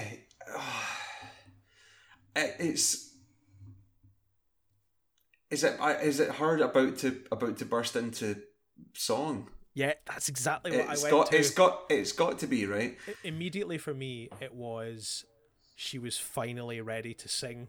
To mourn Fine. That was it. Yeah. Immediately, it was that after all of this and all I've created and all I've done, I'm okay to do this. Absolutely, yeah. Absolutely. I really liked the end of this. Yeah. It was great. It was a really, really nice. It was a really satisfying, sort of bittersweet, but a really lovely ending. Yeah, I think there's a great irony, I think, that Arya was killed as part of a relationship that nobody wanted her to be in. Yeah. And then Fine was killed being part of a relationship no one wanted her to be in. So it's like it's step after step, and Momo is the last. She's the link in that breaks the chain. It's like, well, this is not going to happen now. Because I'm not going to live in either of these worlds. I'm going to make the world I want. Yeah, and exactly. I'm going to be the end to that. Is exactly really nice. Yeah. So what would you give this out of 10? Do you think? Oh, I got progressively more into this as I watched it, which is, I mean, that's absolutely what you want. Yep. From not obviously not just based on that on anime, but any TV show, and it's like so rare. It is quite rare for that to be the case for me now. I mean, be like super invested in like 2 or 3 episodes at the start of something, and it might dwindle a little bit and catch me at the end of the series again or something like that. But I really liked it. I really love some of the themes. I thought I would give this an oh man, I was about to say a number there and I felt too bold. I'm going to go for an 8.2. I was going to go for a safe on an 8. I think I think there is enough good in this that I can say I really enjoyed the experience of watching it. I think the relationship between the two is really fascinating to watch grow and change, and that kind of the past implications and things like that were fascinating as well. There were parts of it I didn't like as much. I think generally the first couple of episodes were a bit weaker. Then once we got to closer to Eden and things like that, and we got to the hotel and things like that, that's where I really felt the sense of it changing. Was really, really good. I enjoyed it. But funnily enough, after we spoke about the merits of a brief show, there's absolutely enough there in this to have had a couple of other episodes. Obviously, the challenge there is maintaining the quality, but there's so much that could be fleshed out if they wanted to, like the history of the war and all this kind of thing. Yep. But it's super interesting. But I guess then maybe, I don't know, maybe I'm contradicting myself. Maybe that was part of the appeal, that there was the real sense of this fully fleshed out universe, but you were just seeing one tiny little element of it. It's the tiny piece on the big canvas, like one through line. Is absolutely interesting. I did enjoy it a lot. Like, I think it was a really unique experience. Quite interesting. But I would definitely recommend. It's not a long watch either. So no. It was really easy to digest, and I think most episodes were between 25 and 30 minutes. Yeah, I think the first episode was the longest episode, at about 30 minutes, and then I think they actually progressively got shorter until the last one, which I think is just a little bit longer because of the bit at the end. I think we've almost talked minute for minute of recording to like we're at about just over 2 hours, and I think that's about how long the anime is. Absolutely, that's worked out nicely. So that's good. I really enjoyed it, and it was a great, like I said at the very start about wanting to consume more anime. It was a really great show for me to watch because it's not it didn't sort of damage that desire in any way, I think that's where it gets. I think that's the thing is I found for the longest time, like I've watched anime for years. Like I've been watching it, like we discussed this at length, so I don't want to like get back into it again. But like I've watched anime since I was like 8 and 9 years old, if not younger. Because I was watching, loads of old Starvengers, which is like a rebranded thing that they brought over, or Battle of the Planets, or Astro Boy, and then later like Devilman and Dragon Ball and all those things. Like I like, Absolutely. And you used to watch Dragon Ball, right? Like when it was on. I watched a bit of Dragon Ball. It's good stuff. But I think like the bit for me was when I went to uni, I used to watch, like, I watched even more, and I kind of broadened my horizons, and I started learning a bit more about the different types of anime there were, and then it kind of petered away, and I've checked in every now and then, and like I would watch In the New World or Gurren Lagann or Gantz, and I was like, yeah, every, you know, maybe year or so I would pick up an anime. And then doing this podcast, as I'm now not just watching the stuff I have to watch to talk about it. I'm now watching more of it because I'm seeing that there's a breadth of amazing stuff that I haven't looked at yet. And I really want to revisit Gantz, which is disgusting, but also incredible. Like, it is a show, and I've talked about this many times before, but it is a show that literally made me sick to my stomach with choice in the first episode, to the degree where I was unsure if I wanted to ever watch any more of it beyond that point. It was, I was so disgusted at a choice they had made in that. I was just like, I'm not sure if I want to keep watching this. It made me feel morally wrong for being a person watching that thing. It was like, that's a thing you've managed there. You've achieved something. But yeah, here we are at the end of our bonus episode. No, it was great, man, and I mean, thank you for suggesting it, because I had a great time watching it. No, not at all. Yeah, it was great. Hopefully, I'm really we can enjoying it. You know, randomly dartboard another anime in the future, and it'll be just as good. Absolutely, yes. Fingers crossed. Yeah. But yeah, this has been an episode of Who's That Anime, an anime podcast, which you can find at anchor.fm/Who's That Anime, and anywhere where good podcasts can be found: Spotify, Google Podcast, Apple Podcast, Pocket Cast, Overcast. Anywhere an RSS feed can be used. We don't get paid for any of this. We don't make any money doing this. So if you wanted to leave a review, 5 stars is always welcome. Anything less, absolutely welcome too, as long as we get constructive criticism to work ourselves in and figure things out. Wait, we don't. I'm not getting paid for this? We'll talk. You get paid in anime.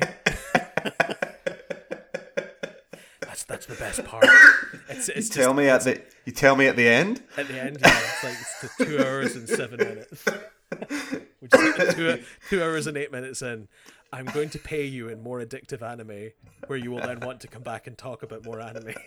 It's a self-fulfilling sickness. Yeah, absolutely. It's wonderful, really. But yeah, that would be amazing. And again, since we don't like pay for any promotion and things like that, if people just want to tell other people that this podcast exists and enjoy it with other people, that would also be amazing. Absolutely. Colin, who's not here at the moment, does like to play video games at twitch.tv/couchfuel, and there is an archive of all of those videos if you go to youtube.com and search for the channel Couchfuel. Robbie, do you have anything you want to promote or say, or never play 48 hours of Mario Party? That's advisable. Don't do it. Don't do that. Have the idea. Even discuss the idea with other people and convince yourselves in conversation that it will be good and it will not make you a demented human being, but don't actually do it. For example, I probably shouldn't tell you that we are considering doing another 48 hours of something. Oh, dear Lord. Yeah, we can talk about that another time. But you know, I will do it. Talking about a sickness that I have, I will do that if I'm just highly suggestible. I'm just telling other people not to, you know. But I'll do it. I've come too far. Yeah, that's true. I've passed the point of no return. That is very much the point of no return. Very much the point of no return. Having done the 48-hour marathon 3 times at this stage, I am now well beyond that. I'm outside the Oort cloud and floating towards the edge of existence. So might as well go the whole way. But yeah, I sometimes like to play games at Hail Payman, twitch.tv/Hail Payman. There's an archive of that stuff at youtube.com as well if you search for the channel Hail Payman. And that's us. Excellent. Thank you for having me. No, thank you for joining, and we'll definitely have you back. Maybe when Colin's also here. Yes, absolutely. Maybe when he's not randomly available at the moment. He says he's not going to be available. and it doesn't have an hour or 45 minutes to watch two hour long show. Yeah, exactly. He may be able. I did almost briefly consider saying, just come and don't know anything about it, because I don't honestly know that it's going to make a difference. But it's like kind of at this point where it was like you would just be sitting there going, what's happening? Why is any of this happening? It's like, yeah, you kind of need to know. Yeah.